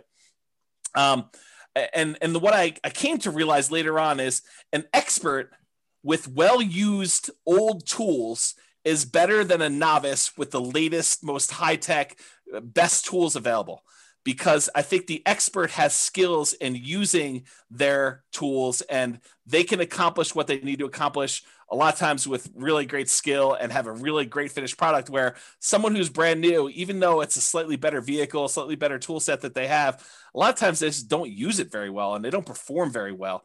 And so I don't know, I would think really hard about jumping ship all the time and trying something new. I would just focus and be patient and implement a strategy that, is in the top 25% or 20%, 10%, whatever you find is your particular strategy. But I wouldn't jump around to gain a little bit of extra thing, because the grass is always greener on the other side. You think that something else is going to be way much better, and you try it and you're like, oh, I didn't realize this was going to be part of this thing, or I was going to have to deal with this nonsense and stuff like that. So I think that's another part of it. Yeah. I mean, if you've ever seen me use like a regular saw versus a power saw, like my cut is much straighter with a regular saw, because that power saw is out of control. Yeah. I mean, that's probably true, I guess. Yeah. And then here's the other part of focus. Here's a quote from the Bible: "Where there is no vision, the people perish, but he that keepeth the law, happy is he." And that's from Proverbs 29:18, King James Version. And I think about this a lot, because I think about how it was hard for me, and I think it's hard for a lot of people, that unless somebody lays out the entire plan in detail and thinks through the entire project and like says, these are the steps, this is where you'll be, this is what you need to do. I think for most people, it's hard for them, especially when they're brand new and they don't know what they don't know. They don't know what they're missing. They don't know what they need to do until someone lays out that in detail. It's really hard for you to have the vision of what you need to accomplish and how it gets you to your goal. And so this occurs to me, like when we started teaching Nomad, I realized right away that I need to put out, even if you guys don't use the 10-year plan of buying 10 Nomad properties, you need to have at least seen a 10-year plan so that you know, hey, someone has thought this whole thing through, and this is how you can get from 0 to owning 10 rental properties and what those numbers look like. Now, you may decide you only want to do 1 or 2 or 3 or 4 or 5 or whatever it is, but at least someone has laid out, 10, Brian says, but someone has laid out the entire plan for you and given you a vision. This reminds me of like someone who is trying to build a house without creating a blueprint first, or without creating some type of plan. It's like, does this board go here? Well, I don't know. I mean, unless you have a plan, you don't know if a board does go there or not. Maybe it should go there. Maybe it shouldn't go there. But until you have a very detailed, thought through, organized plan where you know all the pieces fit together and how they fit together and what order they fit together, you can get lost in this thing where you lose focus. You just don't know what you should be doing. So I think it was really challenging for new investors to kind of develop or see that a detailed plan of the future. So that's why we ended up teaching the Nomad the way we do. It's one of the reasons why I wrote the financial planner software, is because there wasn't anything available that made it easy for us to develop these plans and change assumptions and do all that. And then it's one of the reasons why I wrote literally the blueprints so you could take your plan and I walk you through what happens at different stages, all these different significant events and stuff like that. So I'm trying to help you with your vision process because I think that was something that was lacking for me. I thought my vision was this $100 a month times 100 houses. And if I had run those numbers through the real estate financial planner software, I would have saw really early on that was going to be problematic, especially if I did any type of stress testing whatsoever on those. So you want to add something to that, Brian, before I go on to the next one? No, spot on. Oh, you wanted me to add something because you were thirsty. Sorry. Well, I figured I would just ask that. And on a related note, I think this focus and the grass is always greener, I think those are related. But when I was first starting off, what I was told by all the people I talked to and all the books I read is cash is king. And I also heard cash flow is king. And so it was sort of like this somewhat contradictory advice, but I took cash flow to be king more so than cash. And maybe it was because I could see how I could generate a little bit of cash flow.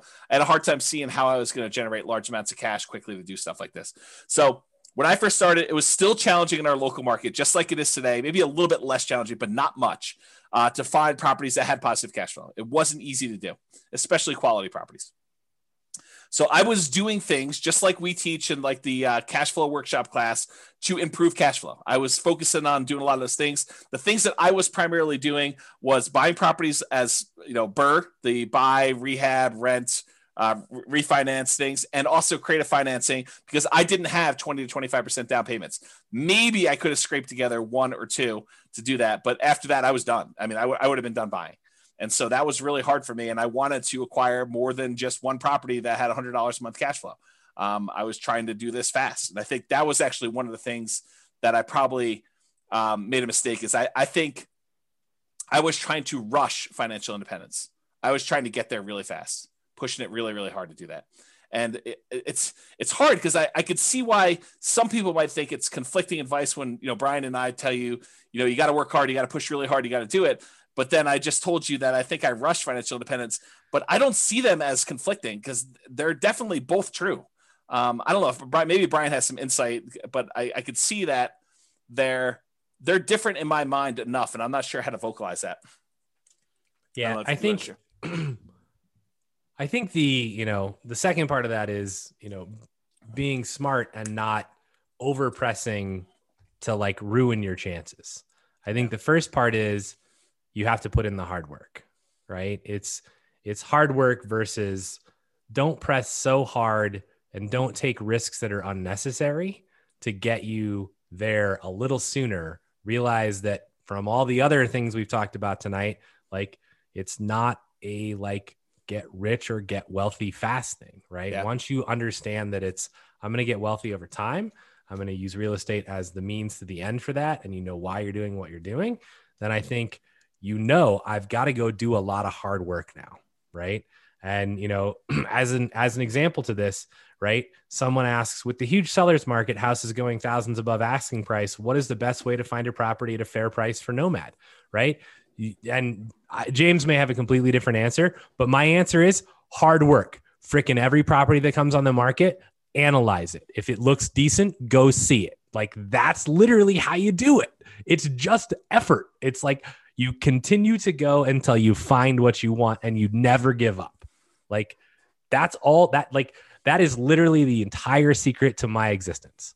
Like, that is like the secret to all of my success, is that when people tell me it's not going to work, you're not going to make it, I'm like, whatever, see you when I get there. And then I just put the pedal down. Yeah, I'll answer that question slightly differently. And I think in our market right now, in order to do that, I would say you're not trying to buy 12 properties right now. Although the crazy thing is we could see appreciation and rents increasing for the next decade or more. And I would have made a mistake doing this. But I think if you're just trying to acquire one property, you're buying something that has good long-term economics. I think that's what you're trying to focus on, is buying something of quality that you would want to have in your portfolio 30 years from now. And it's possible that that property will have a dip in the short term, but I think over a very long period of time, if you pick a property of quality that is likely to have really good long-term economics, even if you're paying a small premium today, it's going to be cheap in the long run. And I think that's part of how I look at it now. Yeah. Yeah. So Dan says working hard does not equal rushing. Yeah. And Hunter says, that's actually a super interesting point. Thanks for pointing that out. In many ways, that's how I've interpreted hard work. Right. And it's not about how fast you can get there. Right. Like, if you were hiring an employee, would you rather have the person that rushed to get their job done, or would you rather have the person that did their job really well, but they both worked equally hard, but one rushed? Which one do you think has more mistakes, and which one do you think is the long-term employee? That's the person you want to be. Yeah. Yeah. That's definitely some good points about that. I mean, there's a lot of nuance and subtlety to some of this stuff. And I think that, especially since I've identified some, if I can get beyond the emotional attachment I have to some of these points and the kind of like carnage associated with it for me, I think there's some real good lessons for us to continue to repeat in the future for NCRAG. But I think, I just need to work on, I think, getting beyond that. Yeah. Unless there's something else, I'm going to continue on with this slide and then move and stuff. So when I was doing a lot of the BRRRR and creative strategy stuff, we could have found some deals that had good cash flow, that had decent cash flow. The challenge I had was those were really rare. They were like super infrequent of finding ones that were decent cash flow on that. So the challenge I was suffering with was I knew I needed a certain number of properties, 100 properties for me if I was just going to do $100 a month, and I was, and I was going to try to do 10K a month in passive income, or 200 if it was me and my partner, or I need to do $200 per month and have 100 of these. So for me, I had to get to this big number, and I was thinking to myself, if our pace is 1/10 of what it was, because I'm really selective in the properties that I'm buying with these things, it's going to take me forever to get to 100 properties or 200 properties. And that was one of the things I struggled with early on, is this idea of acquisition pace and deal quality. And I think I landed on the side of pace, at least for a period of time. And I think that hurt me. And I think if I had to do it over again, I'm not sure I would do it exactly the same way. I think I would have done more, having done it again a second time. I have done it with quality. I've done it with more quality type stuff than I have than pace and just adding stuff to my portfolio because I could. So that's something to kind of remember. And this is a slide. I won't go into a ton of detail. This was in the cash flow versus appreciation class. And it talks about how markets historically, some of them have had really good appreciation. Some of them have had really good rent appreciation. There are some that have had negative appreciation, but really good rent. And so it's like, this is a breakdown of how many existed for each breakdown of market. And go watch that class, because I did a much better job of explaining that in that class. And this is probably a topic for more conversations. But what I did also want to point out is just because a market had great appreciation in the past and great rent appreciation in the past does not mean in any way that that is going to continue in the future. I think that you need to understand what is driving some of these things and try to look into the future as best you can, because it's really hard to do, and try to say, do I think that this is going to be a property that over a very long period of time is going to have very positive economic kind of like perspective, or a very good economic benefits of owning for a long time? Short term, it's really hard to predict. Long term, it's really hard to predict. But I think that's part of what you're trying to do, is trying to evaluate, where this will be at some point long in the future. And on that note, do you want to say something, Brian? Speaking of reserves, do you have a tool or chart evaluating the portfolio risk? Yes. So in the real estate financial planner, there's probably 2 or 3 really good charts for risk evaluation. One of them is debt to net worth. The other one is a new chart. I'm not sure if you even got an email on it yet. It's liquidity, or account balances to debt. I think that's the other chart. So it shows you a measure of like how liquid you are in your account balances compared to your debt load. And then another one is the number of months of reserves for your entire portfolio. It adds up all the expenses on all of your properties, including rentals and owner occupants. It adds up all the expenses you have programmed in there for your personal like living expenses. And it tells you how many months you have of reserves for all those things for the entire portfolio. And you can see your kind of like reserve balance over the course of 40 years or 60 years or whatever you're running there. And I think that's another interesting metric. And there's more coming. Okay. Past is not equal to future. So, we talked about this idea about appreciation in the past does not mean appreciation is going to be in the future. Cash flow in the past does not mean it's going to be cash flow in the future. Just because a market has done well doesn't mean it will do well for you in the future. Just because a market has done poorly in the past doesn't mean it won't do well in the future. You need to try to understand the why behind it, which is really difficult to do, especially with unprecedented times. And we're not really sure like what's going to be the major factor in things and how those are all going to play out, but you have to do the best you can. And you may still be wrong. And I think that was a major thing that I had a problem with early on, is I had a fear of being wrong. And I think that still comes up today. I think that's part of the ego thing, right? Like being wrong and a feeling like I should have known. And I think that's definitely an issue I have going forward. But maybe you're better at that than I am. I think the goal is to buy something with long-term positive prospects. Try to put the odds in your favor. Doesn't mean that you're not going to make mistakes. Doesn't mean that you're not going to fail. But I think trying to put odds in your favor and making reasonable size bets. Don't bet the farm because it's 51% in your favor. I think that's another key part of this. And that's one of the reasons why I like the nomad strategy, is that you can actually keep big reserves and buy a property and get really good returns on the small amount. And if something starts to go against you a year later, you can actually buy in again and take a better bet, because now the odds are even more in your favor because you're buying at a bigger discount or buying a slightly different market, or whatever you have to do in order to continue to buy and acquire things correctly. And then market timing is a fool's errand. Trying to say the market's at its top, I'm not going to buy now, or the market's at its bottom, I'm going to buy as much as I can. I think that's really difficult to do. And there's a lot of people that agree with me. I've got a whole bunch of little quotes. I'm going to read you some of them just flying through. I'm not going to comment on all of them, but I do think that it's important for you to realize that I'm not alone in this philosophy that timing the markets is incredibly difficult to do. It's really, really hard, and it's inaccurate, and there's no one that's really been super successful at it. And some of these guys are the richest men in the world. And so it's not just James's crazy little idea. This is people like Warren Buffett and Peter Lynch and Charlie Munger and all these other guys about market timing. So Warren Buffett says, we continue to make more money when snoring than when active. And he's talking about not constantly buying and selling into the market. Bernard Baruch, or whatever his name is, only liars manage to always be out during bad times and in during good times. So it goes to show that. If you don't believe this, like I used to day trade. So if you don't believe this, try and go day trade and just try and get in when it's like bad and out when it's good, and like, good luck. I mean, it's just, no one can do it. Like, you might do it consistently for 6 months, but can you do it consistently for 20 years? Yeah. The answer is probably not. Here's Peter Lynch. far more money has been lost by investors preparing for corrections or trying to anticipate corrections than has been lost in corrections themselves. That's Peter Lynch. Benjamin Graham, who's Warren Buffett's mentor, says, in the financial markets, hindsight is forever 2020, but foresight is legally blind. And thus, for most investors, market timing is a practical and emotional impossibility. Another Peter Lynch things. I can't recall ever once having seen the name of a market timer on Forbes' annual list of the richest people in the world. If it were truly possible to predict corrections, you'd think somebody would have made billions by doing it. Good point. Daniel Kahneman says the average investor's return is significantly lower than market indices due primarily to market timing, them trying to time the market.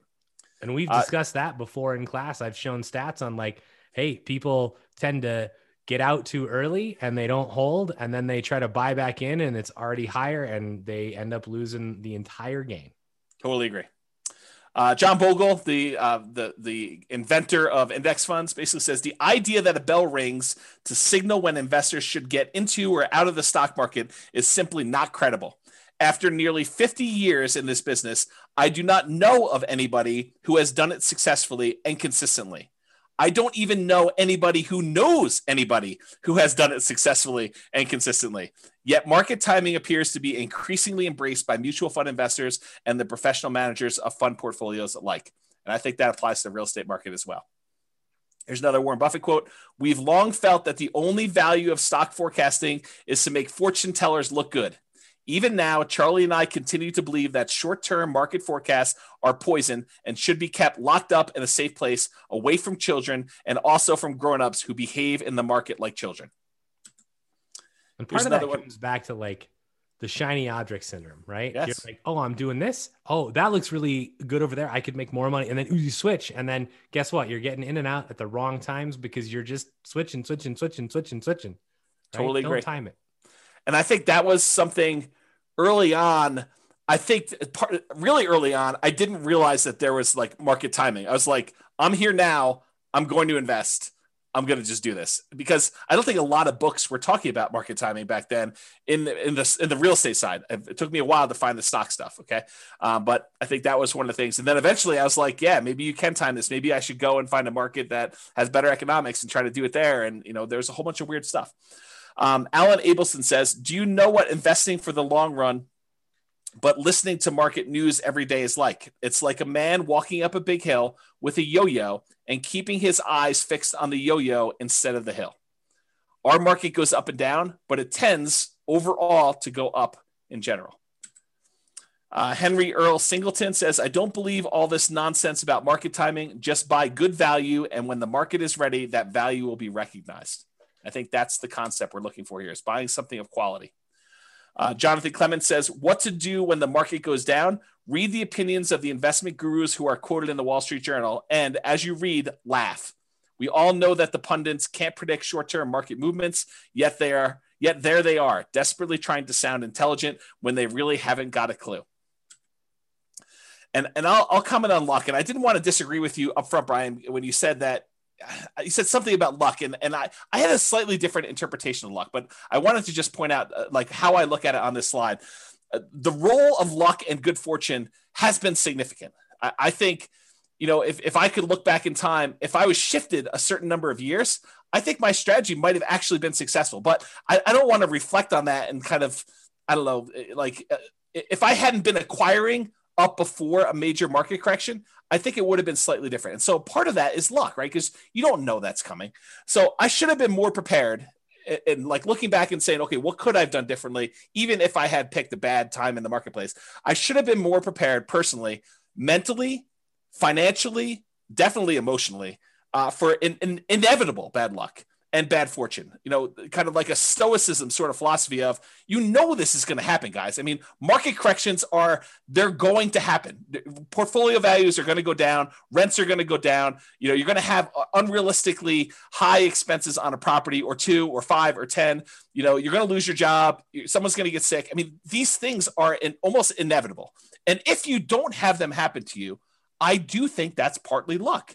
I think that it just, you were one of the few that didn't have a major health event or a major loss of a job or a market correction during the time when you had that in your portfolio. And so I think going in here thinking that that's not going to happen to you, that you're going to invest and the market's not going to correct, I think that's folly. I think that you should mentally, physically, financially, emotionally prepare for having that sort of correction and thinking it through as to what that looks like and what can you do about it. Being smart, in my opinion, is planning for these things, whether they happen or not. If you don't have them, you're lucky that they didn't happen for you, not that you were lucky that things went well for you. I don't know. That's sort of how I look at it. And I'll point out like two more points. That I don't know if Brian wants to comment on some of this. Even amazing businesses become distressed. That's largely what the value investing community is talking about. They talk about waiting for great businesses to have some type of temporary setback and buying in at those times. So even if we have this great real estate business, you can expect at some point that it's going to experience, at least at some level, some distress.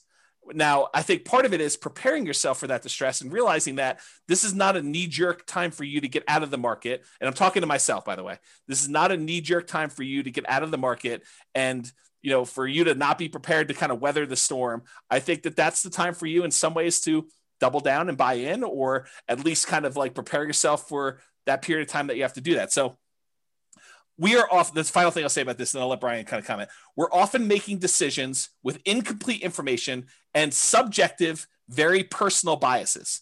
So we believe certain things about what's going to happen, how it's going to happen, and stuff like that. I think they're very subjective. I think they're very personal to us, and they could be based on historical experience. They could be based on you not knowing. I mean, they could be based on just, you know, things you've heard, how you were raised, all that other stuff. But we're never going to have a complete 100% view of everything that's going to happen, everything that has happened, everything that could have an impact. And so just you have to get good at making decisions in partial darkness. I don't know, Brian, do you want to comment on some of that? Yeah, I don't know what your disagreement with my definition of luck was. I think you just said something like, you know, you weren't lucky or something like that. And I think that everybody has some aspect of luck, right? Maybe it was when we have to go rewind it if we're going to do that, but it was something about how, like, you know, you just happened to be investing during a time when everything has gone really, really well so far for you. And I think you're planning for a rainy day, but if you had started at a different time, it might not look exactly the same. Maybe that's what it was. I don't think it would look exactly the same. I think I was in a position where, had I even started in 2007, which, you know, Dan even makes a comment, right? In here, the advantage of real estate as compared to stock is that you're dealing with a real tangible asset. A big chunk of my portfolio was bought just before the 2007 burst. It never affected us because rents were coming in and we weren't selling the properties, right? So they had enough, I assume, in reserves to cover whatever was happening. And you know, obviously in depth about my situation, but my guess is that if I had bought a bunch of properties in 2007, I would still be okay, right? But I think there are definitely events. And I think this is the hard part about life, right? So in poker, you could be holding kings and I could be holding aces, and we could literally turn our cards up. I would shove my entire, you know, pot in, my entire bankroll in every single time against you. Because I would win. I would win every single time. Right. And I'm an 81% favorite, roughly. It's 80 point something, but I'm an 81% favorite. And what poker players and what investors and what I think people in real life don't realize is that odds are odds based on an infinite amount of time. And so literally for my entire lifespan, it is possible that James just every single time his kings beat my aces. And this happens at the poker table as well. But like, it's you literally see this. And so this is what makes investing or poker playing or anything really difficult, because if I go to the poker room for a year in a row and every time I make the right decision, I get not rewarded and James wins all the money. Yeah. And I'm like, I'm making the right decision. And it turns out I could be the best poker player in the world, which I am not by a long shot. Right. But I could be, but I would never actually realize it or have any physical evidence to show me this. Yep. And so I may be the best real estate investor in the world and I invest at perhaps the wrong time. And then I get totally hosed by the market or some exterior factor. And then I just quit. And I never actually become to realize. And the problem is, even in my lifetime, I may not realize it because it's based on an infinite amount of time. Right. And this is what becomes a real just mess with your mind in poker, because you're like, then you start going, am I making the right decisions? If I'm making the right decisions, why am I not winning? And then you start changing what were great decisions into subpar decisions. Yes. And now you're making subpar decisions and you continue to lose and you make even worse decisions. And it's just downward spiral. And this breaks more poker players and more investors than you care to imagine. Yeah. So even in real estate, like looking back at what happened in the past, you don't know what was the right decision a lot of times. And you don't know what were the things that led to your demise. And so you can look back and think to yourself, okay, I thought this was correct. Should I repeat this in the future? Should I do this again? Or is that the wrong thing to be doing? And that's what caused me to fail last time. And it's really hard because you could have done the right thing and that still could have been the cause of your demise. And so that's what's really hard. Yeah. And A. Lester Buck III just posted about ergodicity. Yeah. Which I know is, near and dear. And I still have that in my inbox to watch that video from like a year ago. I'll get to it. But the actual path can wipe you out, even if you're making the good bet. That's right. This is where, if you read any of, Malcolm Gladwell's books, it's like, who are the great hockey players? It's the people that got lucky and were born in a certain freaking month. Right. I mean, it's part of that is luck. Why is Bill Gates where he is? It's because he was born at a certain period of time, had a certain opportunity, was at a certain location that had a computer in their school, and that was everything. Right? I mean, there's other things that go into it, but without that, it probably doesn't happen, even if they had everything else.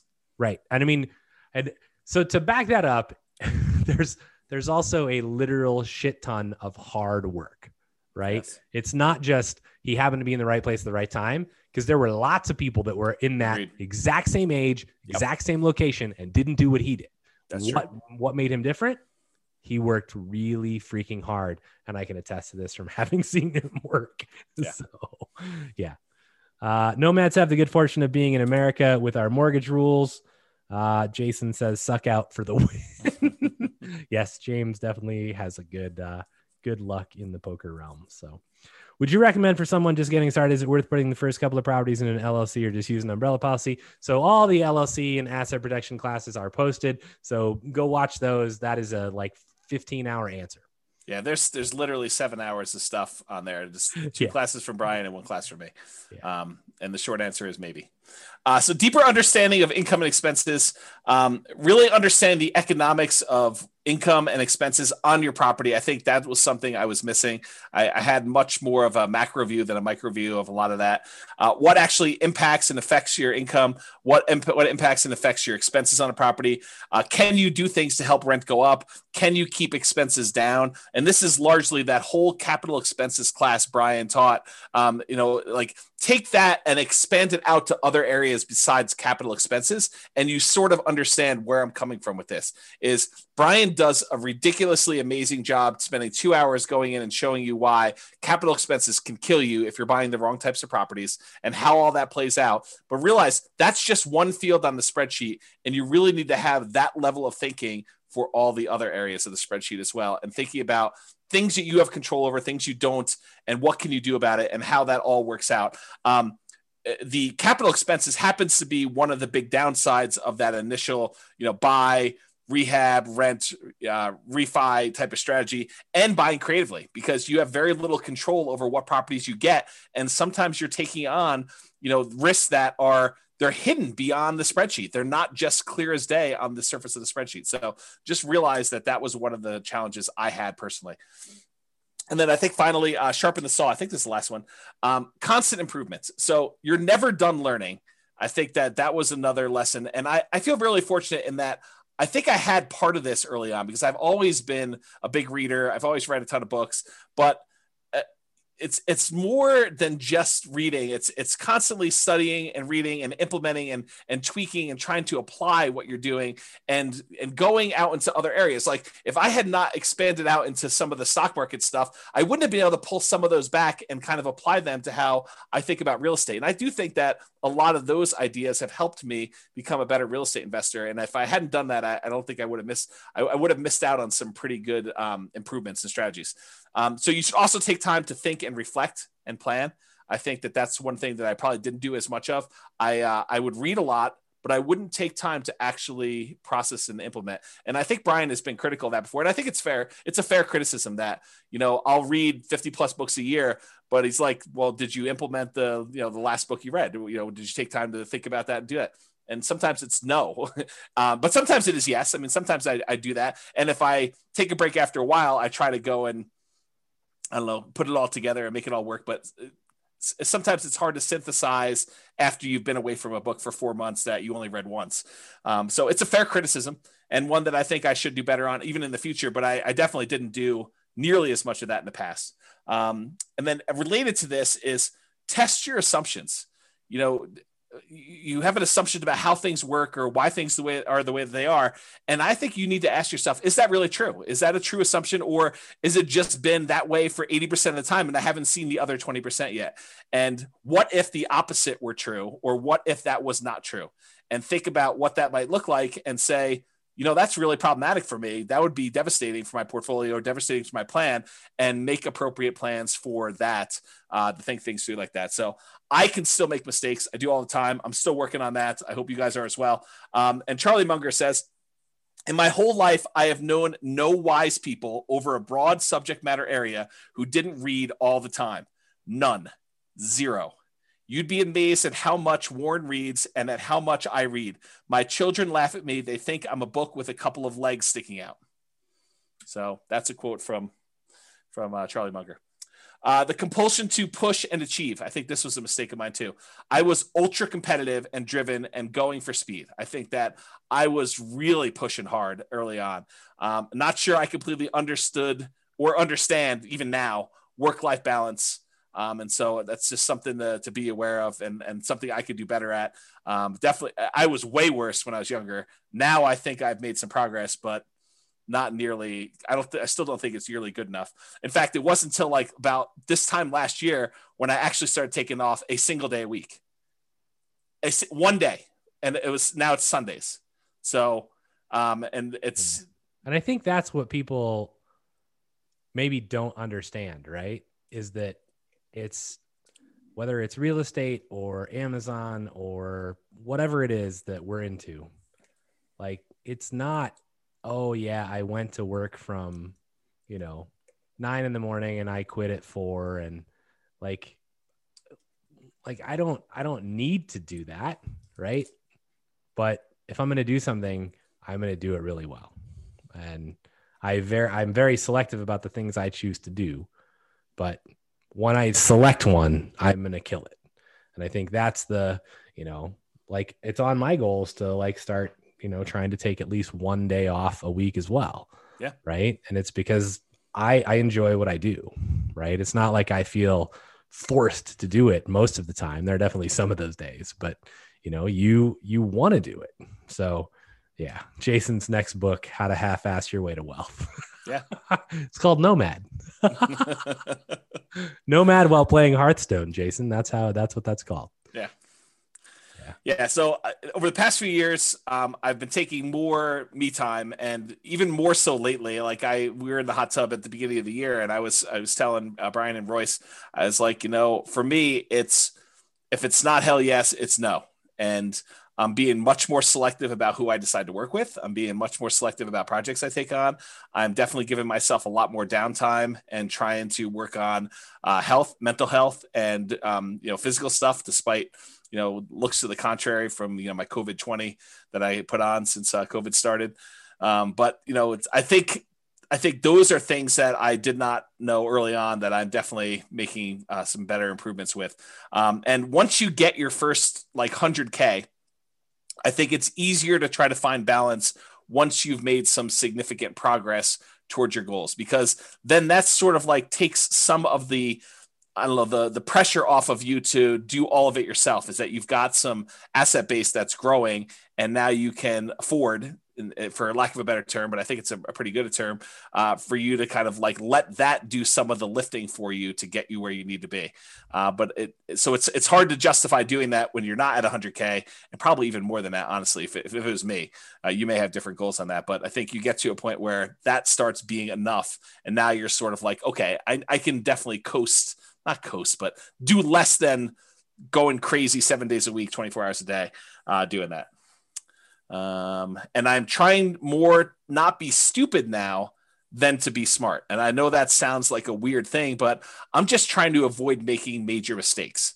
And if I had to do it over again, I bet you I would take that approach a little bit more, rather than trying to be the smartest guy in the room, or associate with the smartest people in the room and try to make really smart decisions.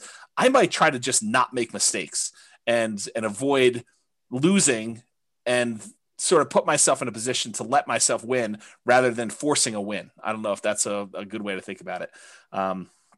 So that's kind of where I am with that. Yeah, I mean, that analogy plays really well to EV and to poker. Like, if you sit down at a poker table and you're trying to like beat someone else, yeah, you're doomed to lose your money. Yeah. And I think early on, I was more of a I'll beat you sort of personality. Like I cannot overstate how competitive I was as a younger guy. Like, imagine someone just ridiculously competitive. And I'll just doesn't take a lot of doesn't take a lot of thinking for me. Yeah, for you, I agree with it, and I think I see a lot of myself in the competitiveness with you. But like, this is how competitive I was. My brother skipped a grade in like first grade, and because my brother was having some challenges, just socially more fitting in than anything else in elementary school. By the time I was ready to go into first grade, they wanted to skip me a grade in elementary school too. My parents said no. So my brother held this over me for 10 years. Every time we'd get report cards and we'd compare them and say, I got, 6 A's and, an A minus, and you got, whatever it was. He'd be like, yeah, but I skipped a grade. So this is like every day, homework, all sorts of stuff. So I actually pushed really hard to skip grades in high school. That's how competitive I was.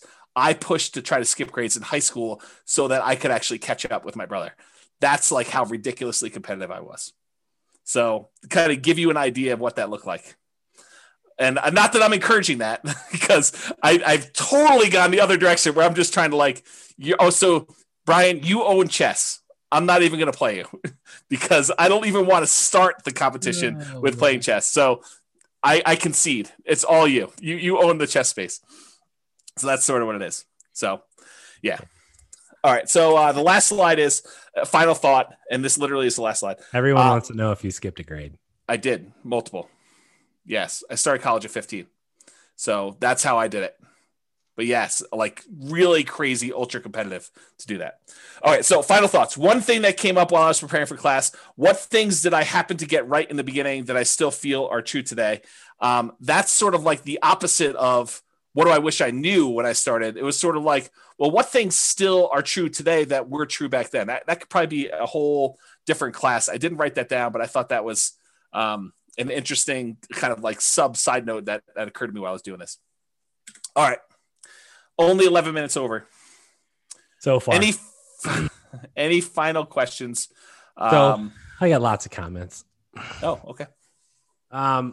So I think, on the reading thing, it's very interesting, right? Because James acquires lots of knowledge and breadth of knowledge and reads a ton of books. And I read books almost out of necessity. So tried to make him spit his juice out. I will say that, one easy way to avoid reading as much as James is have a best friend that reads as much as James does, and then sit in a hot tub with him and tell him your problems. And then he can tell you all the books you should read. And then you tell him, well, what's the point of that book? And he tells you the 5-minute synopsis, and now I don't have to read shit.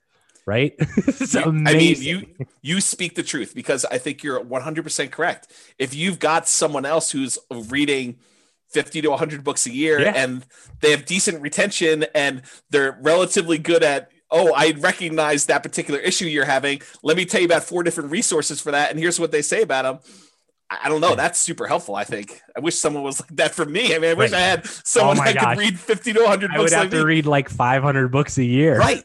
Yeah. Because I would first have to read every book you've ever read, and then I would have to read 500 more a year in order to have a breadth wide enough to like be useful. Yeah. So that's crazy. But yeah, I mean, you know, and I think really, I mean, I say that somewhat in jest, but I mean, James is an amazing resource, like not just for real estate stuff, but I mean, he's just an amazing best friend and amazing resource in general. But I think my overall point in that is you need to surround yourself with people like that. Like this is part of not failing as hard when you fail, is if you have people around you who are like, okay, you know, I understand what you're going through. Let's talk about it. And you can at least, if nothing more than get it off your chest, which James hates to do. Right. But having the people around you that are going to support you through that process. I mean, huge setback in my life. I went through a divorce and James was there every day. So, and it makes a difference. So find the people that care about you. Somebody in their comment says, this is from like a long time ago in the presentation, but I highlighted it because I wanted to come back, right? It says, so much value in a great mentor, one that has a tried and true and approaches and has made money doing them. And I have this thing about mentors. This is kind of a pet peeve. You know, when we used to teach live classes, you know, people would come up after and be like, hey, Brian, will you be my mentor? And I'm like, who are you? And it's like, so I think there are great advantages to having an amazing mentor, but if you as their mentee are not delivering value back to them, then you need to reevaluate your relationship. So I think that is the one point I want to make on that, is that you should be delivering value both ways. And sometimes that seems hard because you might be like, well, if James is going to be my mentor in real estate, how in the hell would I deliver any value to him? Well, there's a lot of ways you can deliver value, right? I mean, James is amazing at lots of things, but James needs advice on other stuff too. So, you know, James needs to share stuff, you know, every once in a while, you know, in a hot tub once a year or something. I don't know. But, you know, I think I look back to when I met James and I sought James out because I had basically heard that, you know, James is the person I needed to talk to. And, you know, he talks really fast. And I was like, great, because I listen really fast. So let's go. And so I met him and we ended up sitting down and talking for a while. But, you know, some of the first conversations we had, like I went to him to find out what to do for real estate investing, but he very quickly learned that he could turn to me to bounce his business ideas off of. Right. Sure. And so we would go on hikes and spend 3 hours talking about what his business strategy was. And that wasn't an expected thing, right? Honestly, I was just looking for like, okay, who's the best freaking resource for me right now because I want to do this. Right. And it turns out, well, for me to actually get what I needed, I had to deliver value back. So make sure that you're doing your mentors, you know, well in delivering value. And it could come in many different ways. So let's see. It's time to start reading comments. Skipping grades, we covered that. Thank you for your honesty and for sharing. Really appreciate you. You guys could offer an ultra premium class, James in the hot tub sharing thoughts. We are going to do a hot tub class at some point. Oh man. Blink. I'm not sure if that's a reference to Malcolm Gladwell's Blink book, which is on my bookshelf right there. That's a good book. Don't forget to rent Ferraris and bikini models for your YouTube shoots. I wonder who made that comment. I can only guess. Yeah. So Hunter says, I've watched a lot of NCREG classes and I really feel like this was one of the best ones I've seen. Investing in real estate or anything has been deeply psychological and almost spiritual even. So it's cool to hear you both touch on something different than the spreadsheets, numbers, and ROIs. The emotional game is super important, which I couldn't agree more. Thank you both a ton for sharing some of your backstories. Good stuff, fellas. Don't look back. Boston. Brian has a great point about the mentees. Amazing class from Nick. Thank you, James. Thanks, Brian. This is definitely one of the best classes I've seen from you, which I said at the beginning probably is going to be that way. I put a couple suggestions on the website from Dan. It still works. Thanks, Dan. Thank you guys. One of my favorite classes for sure. Thanks both as always. And so that's the end of the comments.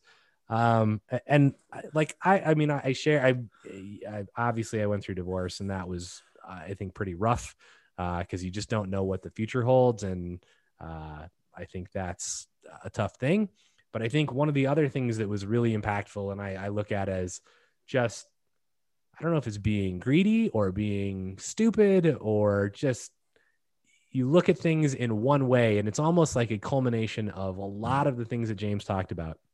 Like, I worked at Microsoft, we had stock options. And at one point, like, I looked at it and I went, I mean, I even told my close family this. I was like, alls I need is one more stock split and it goes back up to 120. And like, I've got $2.5 million and things are like, I can retire. Right. And it was like, and then it was like about at 120, and then it plummeted to 30. Right. And you watch what you thought in 2 years would be $2.5 million turn into dust. And I can tell you that was horrific. And like, you're like, okay, well, how do I deal with this? And it's like one of the things I lost a lot of sleep, much like James did, because for me, that was like, I had pushed really hard. Right. And it was like all of that reward was suddenly gone. And so how do you deal with that? I mean, it's very difficult to come to terms with. It's very like hard to understand, like, okay, is that 10 years or 20 years for me to get back to where I was? Will it ever happen? Like, you have no idea. And in some form, you lose your self-confidence. Yep. You continue obviously to work, but you're like, man, like, what an idiot. I should have, like, when it hit $1 million, I should have just sold it. Like, what was I thinking? I was 25. Like, what could I have done and invested $1 million in at 25? Like, WTF. Right. So, and Jason says, hey, is that why you don't invest in stocks now? And the answer is no. I think my answer for that is, like, I have zero control over the stock market. And I've done long-term investing and very, very, very short-term investing, like down to the hours, and had the SEC like call me on the phone and be like, you owe us money. Like, you can't do what you're doing. And I'm like, call me in 3 days, click. So, I think, that part of it is I can control a lot more of the real estate that I invest in a much more detailed way. And it's, for me, it became put all of my eggs in one basket that I deeply understand and watch that basket very closely. Yeah. And it's not like I don't have other sources of income, right? I mean, we obviously have an Amazon e-commerce business that does really well, but it's, over time I develop multiple sources of income. So, and I think that's prudent for every single one of you. Every time you buy a house, it's another stream of income.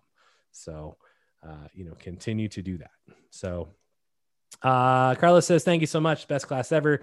Thanks a lot for sharing your experience. Jason says, makes sense. Thank you. And then great advice as always. Thank you so much. So I don't know that I have anything else except get out there and buy some houses and work your ass off and get wealthy slowly.